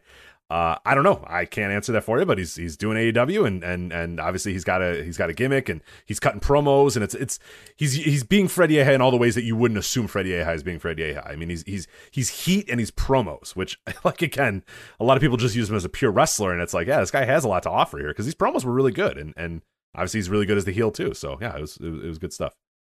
Yeah. So but that wrapped up Joe, it was too much heat and there was too many people and I didn't know who the mask guys were. So I did not watch episode 5 and 6 because I was too confused. So, I mean, the mask guys got their ass kicked on episode 5. So, well, I didn't see it because I was too confused. There's too many people on my screen. I didn't know who they were. They didn't introduce them. They were masked. So I couldn't see them. So anyway, just joking. Episode 5. I'd say the worst of the 3 episodes that I saw. I'll quickly run it down. Allison Kay defeats Ray Lynn. Just kind of Allison Kay proving her dominance there. Obviously, the big push on the women's side. Right. Ren Jones versus Damian Chambers, just kind of a showcase match for 2 guys. Well, these are 2 guys who, this is what I'm talking about. You can see that this Ren Jones is going to get a push. Yes. Right? Yeah. So this is the start of that. You're getting in on the ground floor of some people here, too. They gave him promo time. And he came out and won this match. It was kind of a showcase for this Ren Jones. Right, and 2 guys you don't see very often anywhere. They're very rarely used. And AEW uses a lot of people. They used to use a lot of people from Elgin's school. That's obviously where Paco and a few other guys came from. And a lot of guys from the Black and Brave, the Merrick Brave, Seth Rollins or Tyler Black. And for some reason, a lot of companies don't use those guys for some reason. I don't know why, but that's, to their benefit. They're getting guys from there. They're getting guys from Chicago. They're getting guys from Iowa. They're getting guys from Indiana, from St. Louis, Missouri for Elgin and stuff. So yeah, there's they have a pipeline there, and it's showing into some pretty good guys. So yeah, that was a pretty cool showcase there. Ren Jones is very tall. Yes, and he has a presence about him. He's got some natural charisma. I can see what they see in him. He's not even close to a finished product. There's not much you can glean out of a little 3 or 4 minute match anyway. That's the other thing. A lot of these matches, it was structured these are structured like television shows, so the matches do not overstay their welcome. No, I love it. I love TV wrestling, man. TV wrestling's the best. It's the best way to promote guys. It's the best way to get guys over. And when I see TV wrestling, I mean 1 hour TV wrestling. Hakeem Zayn goes in there and beats 2 guys' asses in 4 minutes. You know what I mean? Yeah. We'll talk about it a little bit with Russ Jones. Russ Jones goes in there in 2 minutes, beats guys' asses. Ren Jones comes out here in 3 or 4 minutes and wins a match. You know what I mean? That is the most effective way to build stars, and all we've done in wrestling is run away from that format for years and years and years and years. But it's so clearly the best format to build a wrestling company around. And this is half TV wrestling, half indie wrestling. It's kind of an odd hybrid. But yeah, that was the idea behind that Jones match. Matthew Justice versus Gary J, a match I was into with the 2 names, but again, it's TV wrestling, so you're not really looking for big time matches. But I don't know. See, I thought that was the best match of the 5th episode. Well, yeah, I would say for sure, because I don't think that 5th episode was great. But yeah, I don't know. I those 2 names, they have a better match than those 2 guys for sure. And they're probably with other opponents. I think they might have worked a little bit better. But I don't know. I don't. Again, using both those guys, I think is a good aspect for AEW. I mean, use Matthew Justice as not kind of a deathmatchy guy, but as just a big man, and use Gary J as Gary J, because Gary J rules. So just use Gary J however you want to use Gary J, because he's great. And then your main event was Freddie Yehi versus Travis Titan. Freddie Yehi getting the win over Travis Titan just to kind of prove, he's the top heel. But Travis Titan's a guy as well that kind of, I don't know what the ceiling is for him, but I think he's another guy to keep at least a modicum of an eye on. You got to put, you know what I mean? A guy comes in and he looks like that, and he has that sort of presence. You got to push him, even though he's not quite. You don't have to push him, but you got to try something out with him, because it might be there with Travis Titan. He's got enough aspects of it. He's got some of the parts down if he's not a complete package right now. Yeah. And again, this is where they did the pre-tape where Warner beat up the two goons who attacked them, like outside the building or whatever. Yeah. So, like I said, they keep it episodic and they keep running storylines going and stuff. I forget. Like Titan's done a few dark shots too, right? Dark. AEW Dark, yeah, AEW Dark. I think he has. I'm almost positive he has, but yeah, a few of these guys have. So they're not complete unknowns in the world, but I'm pretty sure he has. But Travis Titan? Yeah, I'm almost positive he did. Ricky Stark. I want to say he faced Ricky Starks. Maybe am I wrong about that? I don't. It could have been a year ago or something. I forget, but I know he's had some shots there. So I mean, he may have. I have to check cage matches. I don't.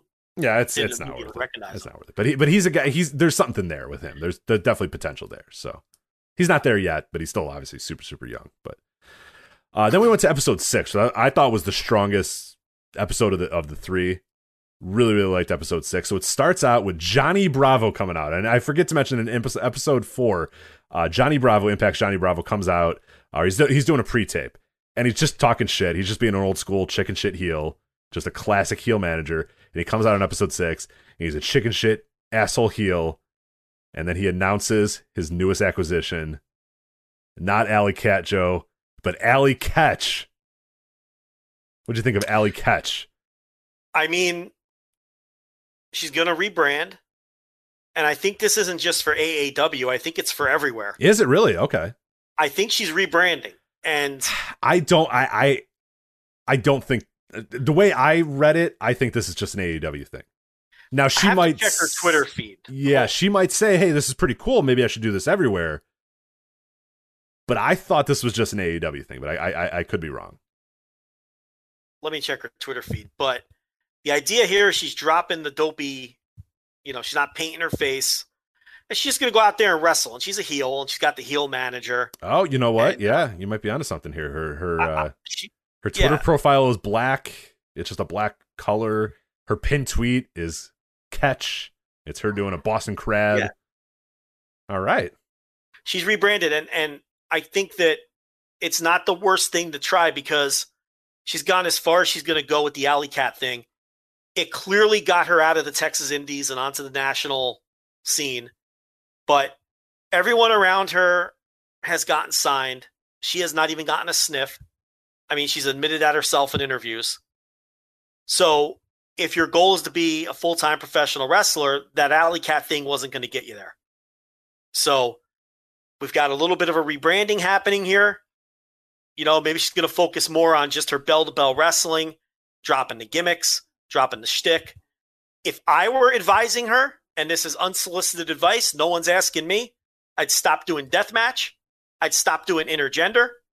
And I would just get in there and wrestle and try something different, because the Alley Cat thing with all the intergender and the death match and the comedy and the gimmick shit, it has gotten her as far as she's going to go. Yeah, there's a ceiling. There's an obvious ceiling to it. Yeah, it obviously helped her career, but there was a ceiling and there's time to move on. And yeah. Now cut the shit. Stop doing thumbtacks. Stop doing fucking going through doors. Stop doing intergender. Stop doing dopey comedy with Dan the Dad. And now see if you can now go to the next level. We'll see. So I think this rebranding is a good idea on her part. I liked it. I'll be honest. I thought it was solid. She beat Heather Reckless in about 6 minutes, and there wasn't a ton, but she basically went in there and she's she's pretty tall and has some decent size or whatever. And you saw this, and AEW would be smart, and other companies would be smart to book her, because there's the tiny women all around the indies, and you can find Sky Blue, who we talked about in episode 4. I mean, she's like 4'8", like 102 pounds. Like, you could put Alley Catch with her, in the ring there, and she could just beat her and like look like a monster against her. And she did that against Heather Reckless.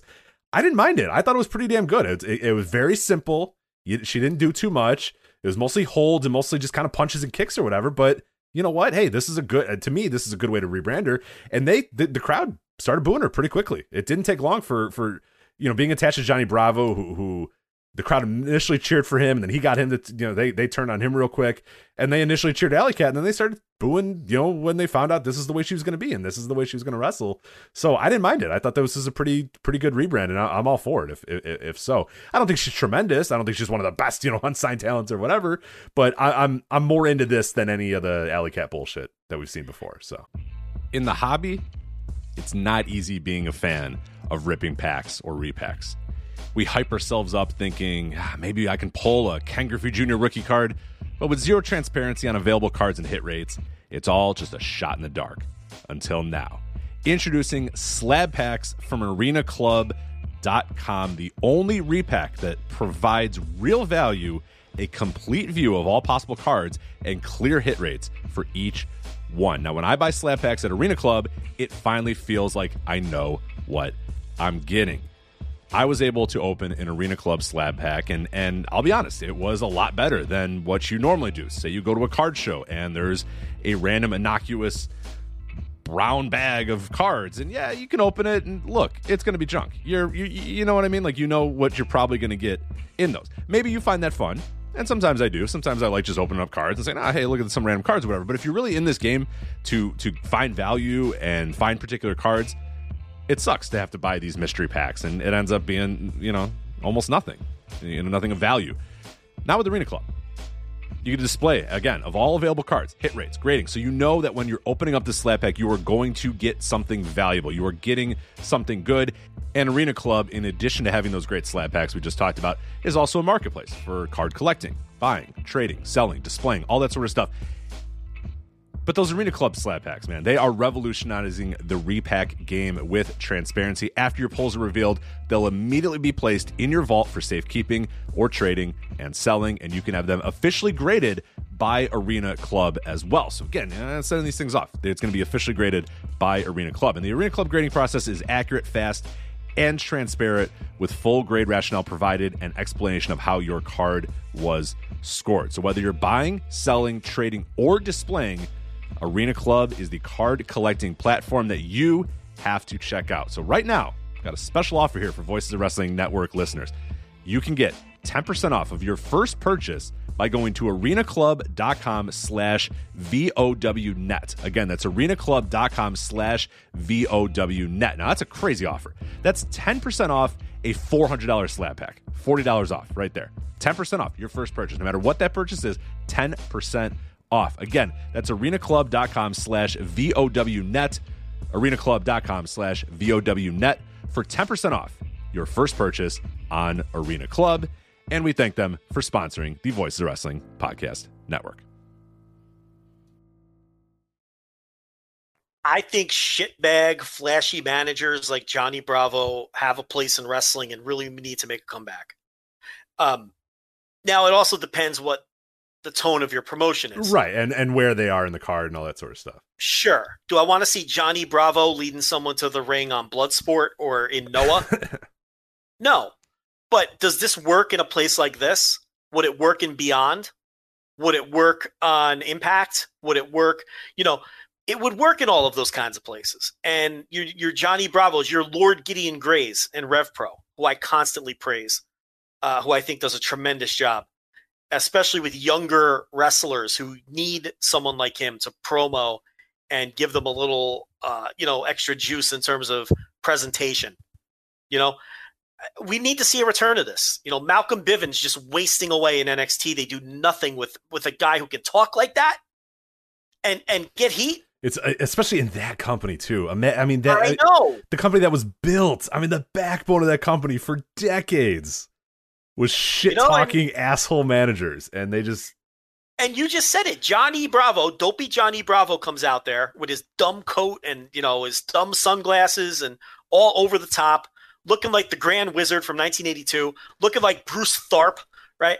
And instantly the fans know, okay, I need fuck to this boo guy, Alley yeah. Cat. And they boo him, and then when they find out that Alley Cat's attached with him, they're like, oh fuck Alley Cat, right?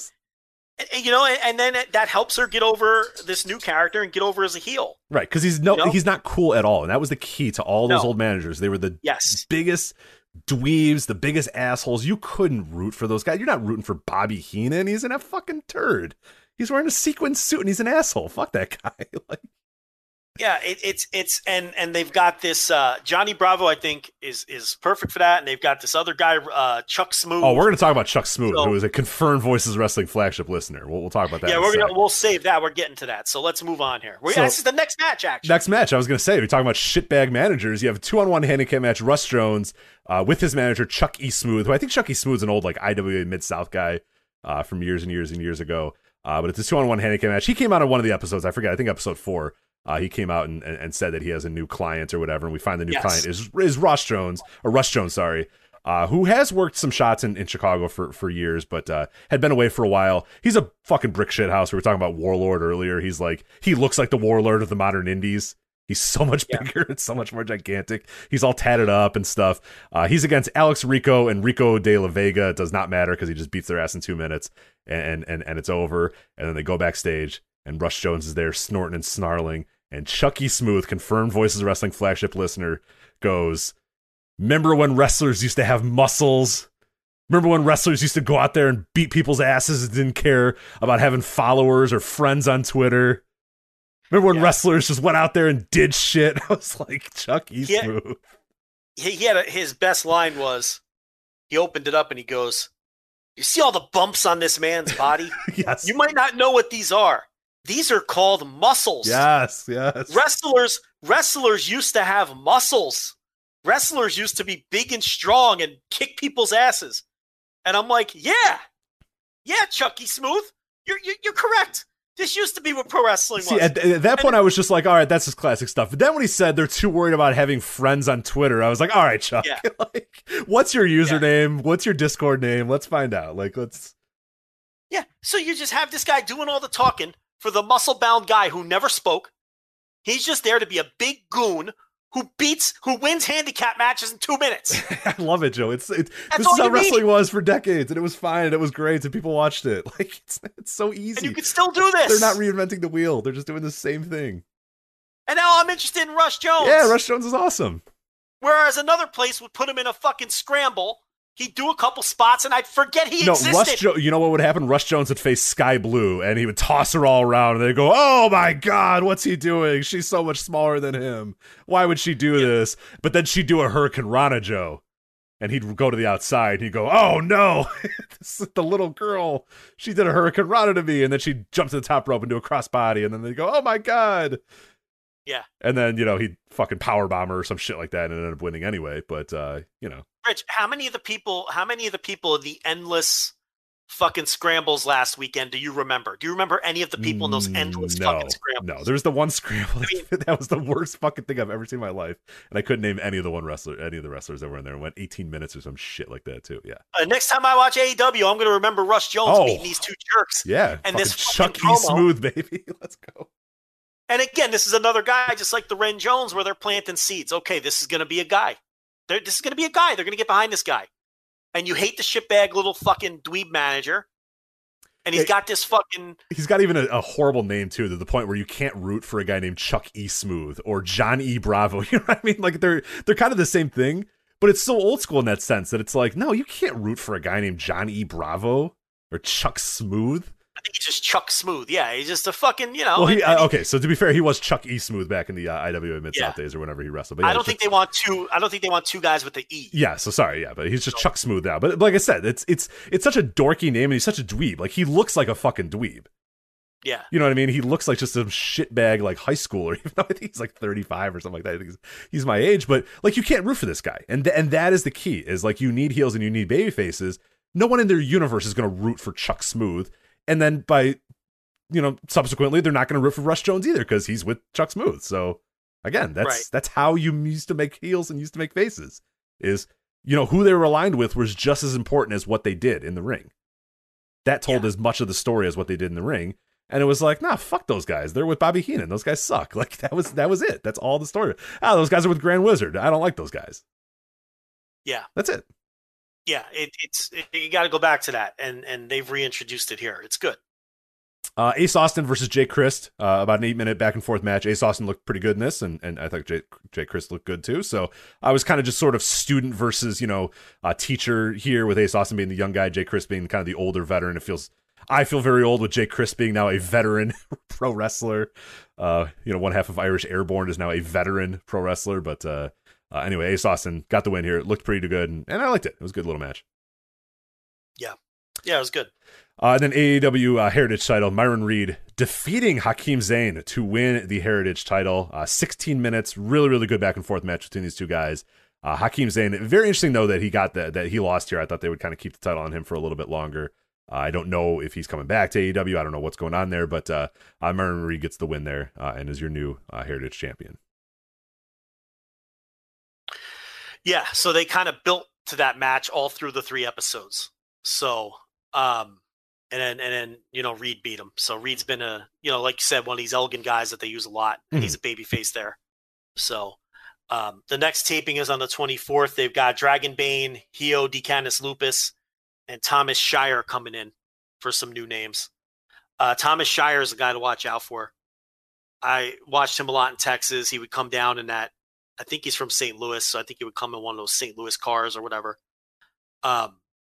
He had a very good match in the St. Louis Anarchy G1 style tournament before they canceled that. He's got good size. He's a guy to watch. And then, they got Bane and Canis Lupus who travel together. They've got them coming in as well. So should be good. And then, like I said, they're building to May 7th will be the Mance Warner versus Fred Yehi match. So I'm sure they'll do a lot on this taping to heat that up because this will be it between now and May 7th. This is their last. Yeah. So. Yeah, well, I won't be able to go to the tapings next week, even though I wish I could, but I am going to definitely do Take No Prisoners because I haven't been to a live wrestling show since AEW Revolution, and I'm itching to get to a live wrestling show again. So, yeah, Take No Prisoners, I will definitely be there, and I do want to check out some of these live tapings as well, mostly because they're very close to my house. They're like 10 minutes away from my house, and they're pretty cool. I like the style that they're doing them, and I like the approach that they're taking. So, yeah, live wrestling, I cannot wait to get back to live wrestling, and I'm glad that AEW is right in my backyard to watch because I liked a lot of what I saw here. I'm excited to see it. But again, as we said, AEW On Demand for those. They also air these on Twitch as well live, but you can follow them. Just follow AEW, and you'll find out when to watch them all and stuff. So many different ways to watch it. Not very hard to watch it. Production values are pretty damn good considering they're running in a corner of an abandoned mall. So that's the Galley Arena. I should say the Galley Arena. I'm sorry. That's what that building is? Yeah, so it's an old mall that's been turned into like a once or twice a week swap meet. But there's this one random corner that runs wrestling every so often. So you have to walk around this abandoned mall to the back of it, and then the back of it is where the wrestling is. It's very strange. GCW ran there. Galley Lucha runs there. Oh yeah, you always talk about that. Freelance Underground runs there every so often. Yeah, it's a very unique place to watch wrestling. I'll put it that way. So yeah, It worked for GCW. The vibe of GCW worked very well in the corner of an abandoned mall. But yeah, I don't know as much about. Well, they're going to Bourbon Street for the May 7th show. Yeah, exactly. So that'll be nice to go to a real venue that I haven't been to in a long time. So that is that. So that is AEW. Let's move on. One last topic we're going to talk about here. A&E's Stone Cold Steve Austin biography. I watched this. You did not see it, but it aired on, I believe it was Sunday. It aired on Sunday. This is a first of a series of A&E biographies on WWE wrestlers. They're directed by Jake Rogol, who he was a producer for The Last Dance and Andre the Giant, and executive produced by Jason Hare, who did actually direct the HBO documentary as well as The Last Dance, the Michael Jordan thing. So it's backed by some pretty decent guys, and I really like this. I thought this was a really, really good biography on Stone Cold Steve Austin. For most listeners here, and Joe, if you ended up watching it, I don't think you're going to learn a ton more. But there was enough in there that I thought was interesting, and it kept me kind of engaged. They did a lot about his early life. They did a lot about his early wrestling career, and they did a lot. I was surprised at how much they did of, the ringmaster Steve Austin in WWE and really having no direction, nothing going on. Vince McMahon flat out says, I thought I wasted my time and my money on him. Then Stone Cold basically saying, well, one day I just kind of stopped wearing green trunks and wore black trunks and nobody noticed. And then one day I just shaved my head and nobody noticed. And then one day I grew a goatee and nobody noticed. And then little by little, I just started creating this Stone Cold character. They gave him the list of names that, that's a famous story, of course, the Chili McFreezes and Willy Wonka or whatever the fuck, Willy Ice or something like that, or Icy D or some dumbass names or whatever. And eventually his wife says, Stone Cold, drink your tea before it comes Stone Cold. He comes back and says, I'm going to be Stone Cold Steve Austin. And then kind of away they go. And everything is kind of developed there. They talk about how, Michael Hayes tells him about the Austin 316, that Stone Cold's not there. He's in the hospital because his lip gets cut up. So, he asked Michael Hayes, hey, what did Jake talk about? So I can talk about that in my promo. And he says, he did some Bible stuff or whatever. So Austin goes, okay, cool. And that's when Austin 316 came up. So it's just kind of a little bit more about, how he kind of developed that character. And the thing that I really gathered from this more than anything is, and we talk about it all the time, is, this idea of Vince McMahon as this incredible creative genius and this guy, this builder of stars and this creator of stars. I mean, this documentary doesn't do a very good job of saying that. I mean, his idea for Stone Cold Steve Austin was the ringmaster. He was about ready to give up on it. He had no say in Stone Cold. He had no say in the way he looked. He had no say in the promo. And it pretty much all kind of happened because Stone Cold kind of did it. And then also they left this part out, which I always bring this up, is that after Austin 316, they have Bruce Pritchard say, after Austin 316, he was a made man. He was a star. And it's like, okay, well, at SummerSlam, he was in the fucking free-for-all. And he didn't do shit until Bret Hart came back and said, no, I want to have a match with that guy because that guy fucking rules. And if not for Bret Hart saying I want that match, and if not for Stone Cold Steve Austin changing into black trunks and shaving his hair and wearing the goatee and saying Austin 316 and his wife saying Stone Cold Steve Austin, I don't know. I don't know how much credit I'm going to give Vince McMahon and the World Wrestling Entertainment for the creation of Stone Cold Steve Austin when they had nothing to do with it whatsoever. So I don't know. Yeah. It's one of those, if it shined a light a little bit more on that because they were pretty honest. And Stone Cold, I mean, at no point one time for a second did he give WWE credit for anything of Stone Cold Steve Austin. And nobody that they interviewed, except for Bruce Pritchard, gave it any credit to WWE whatsoever. Mick Foley, even Michael Hayes says, I just told him, I told him Jake said something about the Bible. So that's how he did it. That's, that's all. That's it. That's everything. Yeah. And it's kind of like, it kind of shined a light on me even a little bit more because I was just like, oh, fuck, yeah, Jesus. This guy did it all on his own. And really, the promo style of Stone Cold Steve Austin is Paul Heyman. Bringing in Stunning Steve and saying, hey, or it's just Steve Austin himself, where he brings him in after WCW and says, hey, talk. I mean, when you listen to those Steve Austin and ECW promos, that's Stone Cold Steve Austin. Cold. That's it. Yeah. That's Stone Cold right there. Yeah, absolutely. That's Stone Cold with hair. I mean, that you're absolutely right. And McMahon's idea was ringmaster. And it sucked and it was a dud.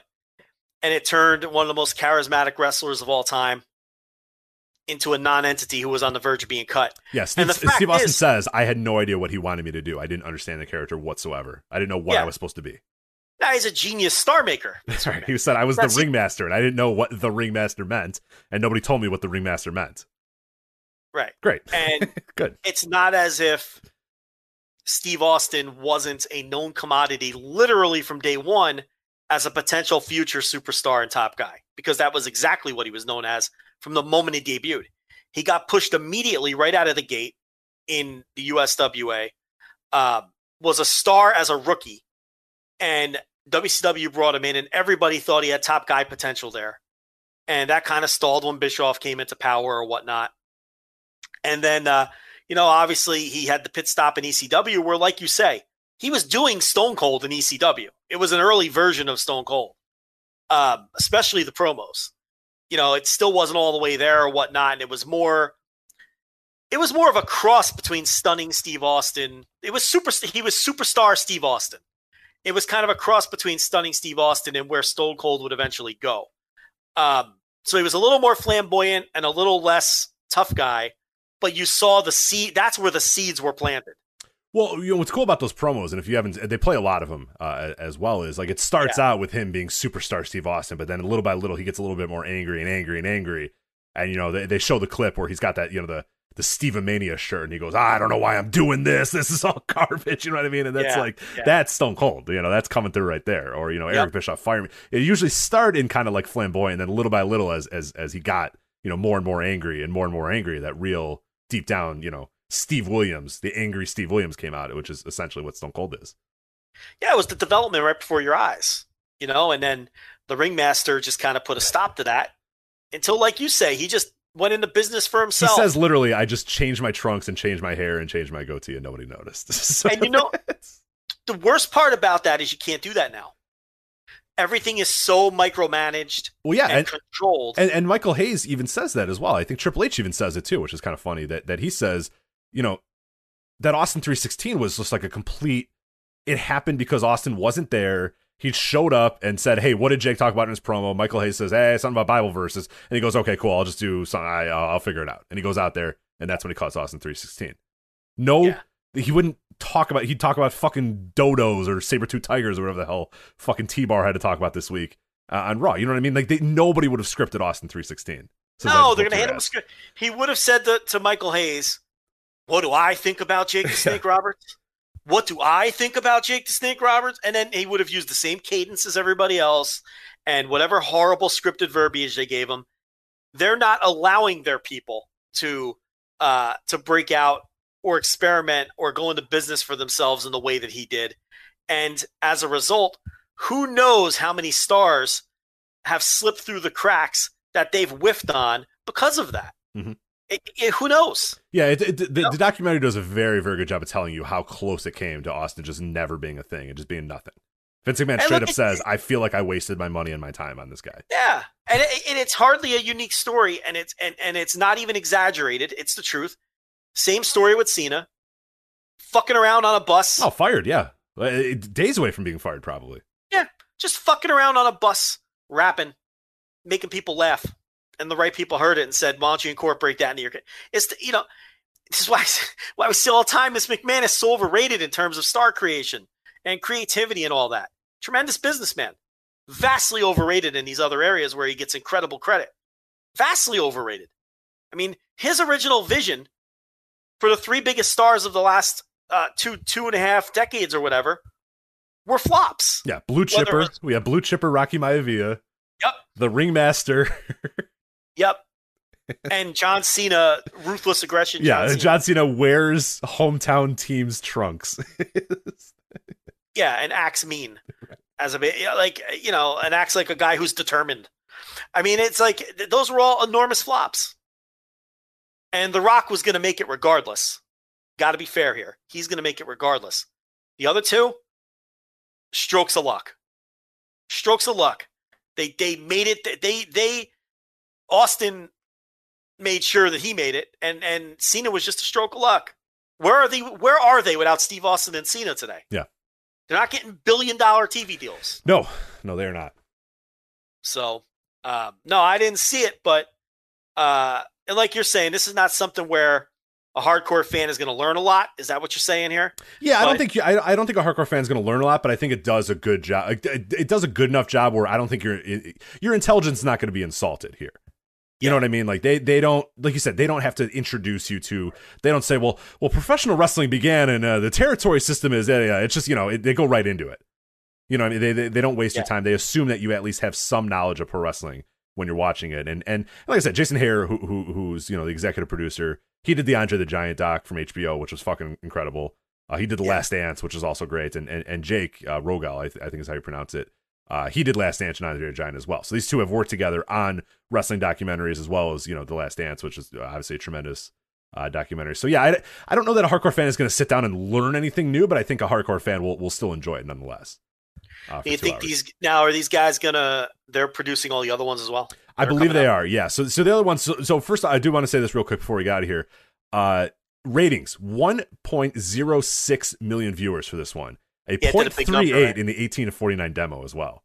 Oh, huge numbers. Huge numbers for that. So that's good stuff there. But so next week's bio was on Roddy Piper. I'm very curious about that one, obviously, since you don't have first run footage of Roddy Piper. You can't film it right now, obviously with him being dead and all. But I'm very curious how that ends up working. But that's I have more faith now in knowing. I thought these were going to kind of be cookie cutter bullshit documentaries, and they weren't. So I'm very excited now to watch them because, honestly, my mom told me about these. She said, "Hey, are you watching that Stone Cold documentary?" I'm like, "What the fuck are you talking about, Stone Cold documentary?" And she's like, "Yeah, there's a Stone Cold documentary on A&E." And I was like, "Okay, I guess I'll record it." And then she, texted me afterwards. I didn't watch it live, and she said it was phenomenal. And I'm like, "All right, well, she doesn't know anything." But she, I watched it. And I was like, "Yeah, that's pretty damn good." All right, she got it. So I'm very curious now to watching these other ones because Roddy Piper's next week. After that, I don't know the order, but we have a Macho Man one, a Booker T one, a Shawn Michaels one, a Bret Hart one, a Mick Foley one, and an Ultimate Warrior one as well. So, some of those I think have the potential to be really cool. I think a Bret Hart, a Mick Foley, a Macho Man all sound really cool to me. Booker T, Shawn Michaels, Warrior. I don't know, but we'll see. I'll see how this goes. I have a lot more faith after watching this first episode, though. So Booker T has a really good story. He has a cool story. I wonder how much the problem is Booker T doesn't really like telling his story. I'm curious if they get it out of him. I'm curious if they get it out of him because he tends to just kind of get into shill mode. You know what I mean? Like he's a weird character. I don't know exactly how to describe him. But hey, if they do as well as we did when we interviewed him, they can get it out of him. So we'll see. We got him to talk. Yeah. That was a crowning achievement of that. I don't think this podcast exists if we don't get Booker T to tell. I mean, that was like the one moment where I was like, hey, wait, we're kind of good at this, I guess. Where we had Booker T. He had to go in 20 minutes or whatever. 20 minutes came up. We said, all right, Booker, that's the 20. We'll wrap it up right now. And he goes, no, we're having fun. Let's keep talking. And we're like, he's like, nah, keep going, man. Keep going. And we went for another hour. We talked to Booker T about everything for another hour. It was great. Yeah. You know, because he had his like guy on the other line, and we're like, all right, we can wrap up. And the guy was like, okay, yeah, whatever. And Booker's like, no, we're having fun. Let's keep going. I'm like, all right, cool. Yeah. I'm having fun if you're having fun, man. So that's good. Gave us the can you dig that at the end? Yeah. Oh, yeah. End the show. Yeah. But so I'm very curious about the rest of the lineup, and I'm curious on the ratings too, if these all hold up. I mean, Stone Cold is obviously Stone Cold, but that's a pretty damn good ratings. In the demo too, the 0.38 in the demo is pretty damn good. Oh yeah, so. yeah, for sure. That's those are big numbers. So that's that. Anything else?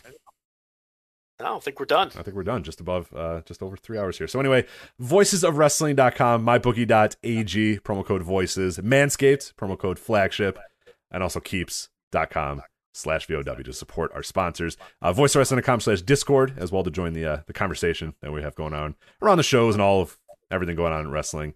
We're also on Twitter at Voices Wrestling, but don't follow us and just delete Twitter instead. So anyway, for Joe Lanza, I'm Rich Critch. We'll talk to you next time on the Voices Wrestling Flagship Podcast.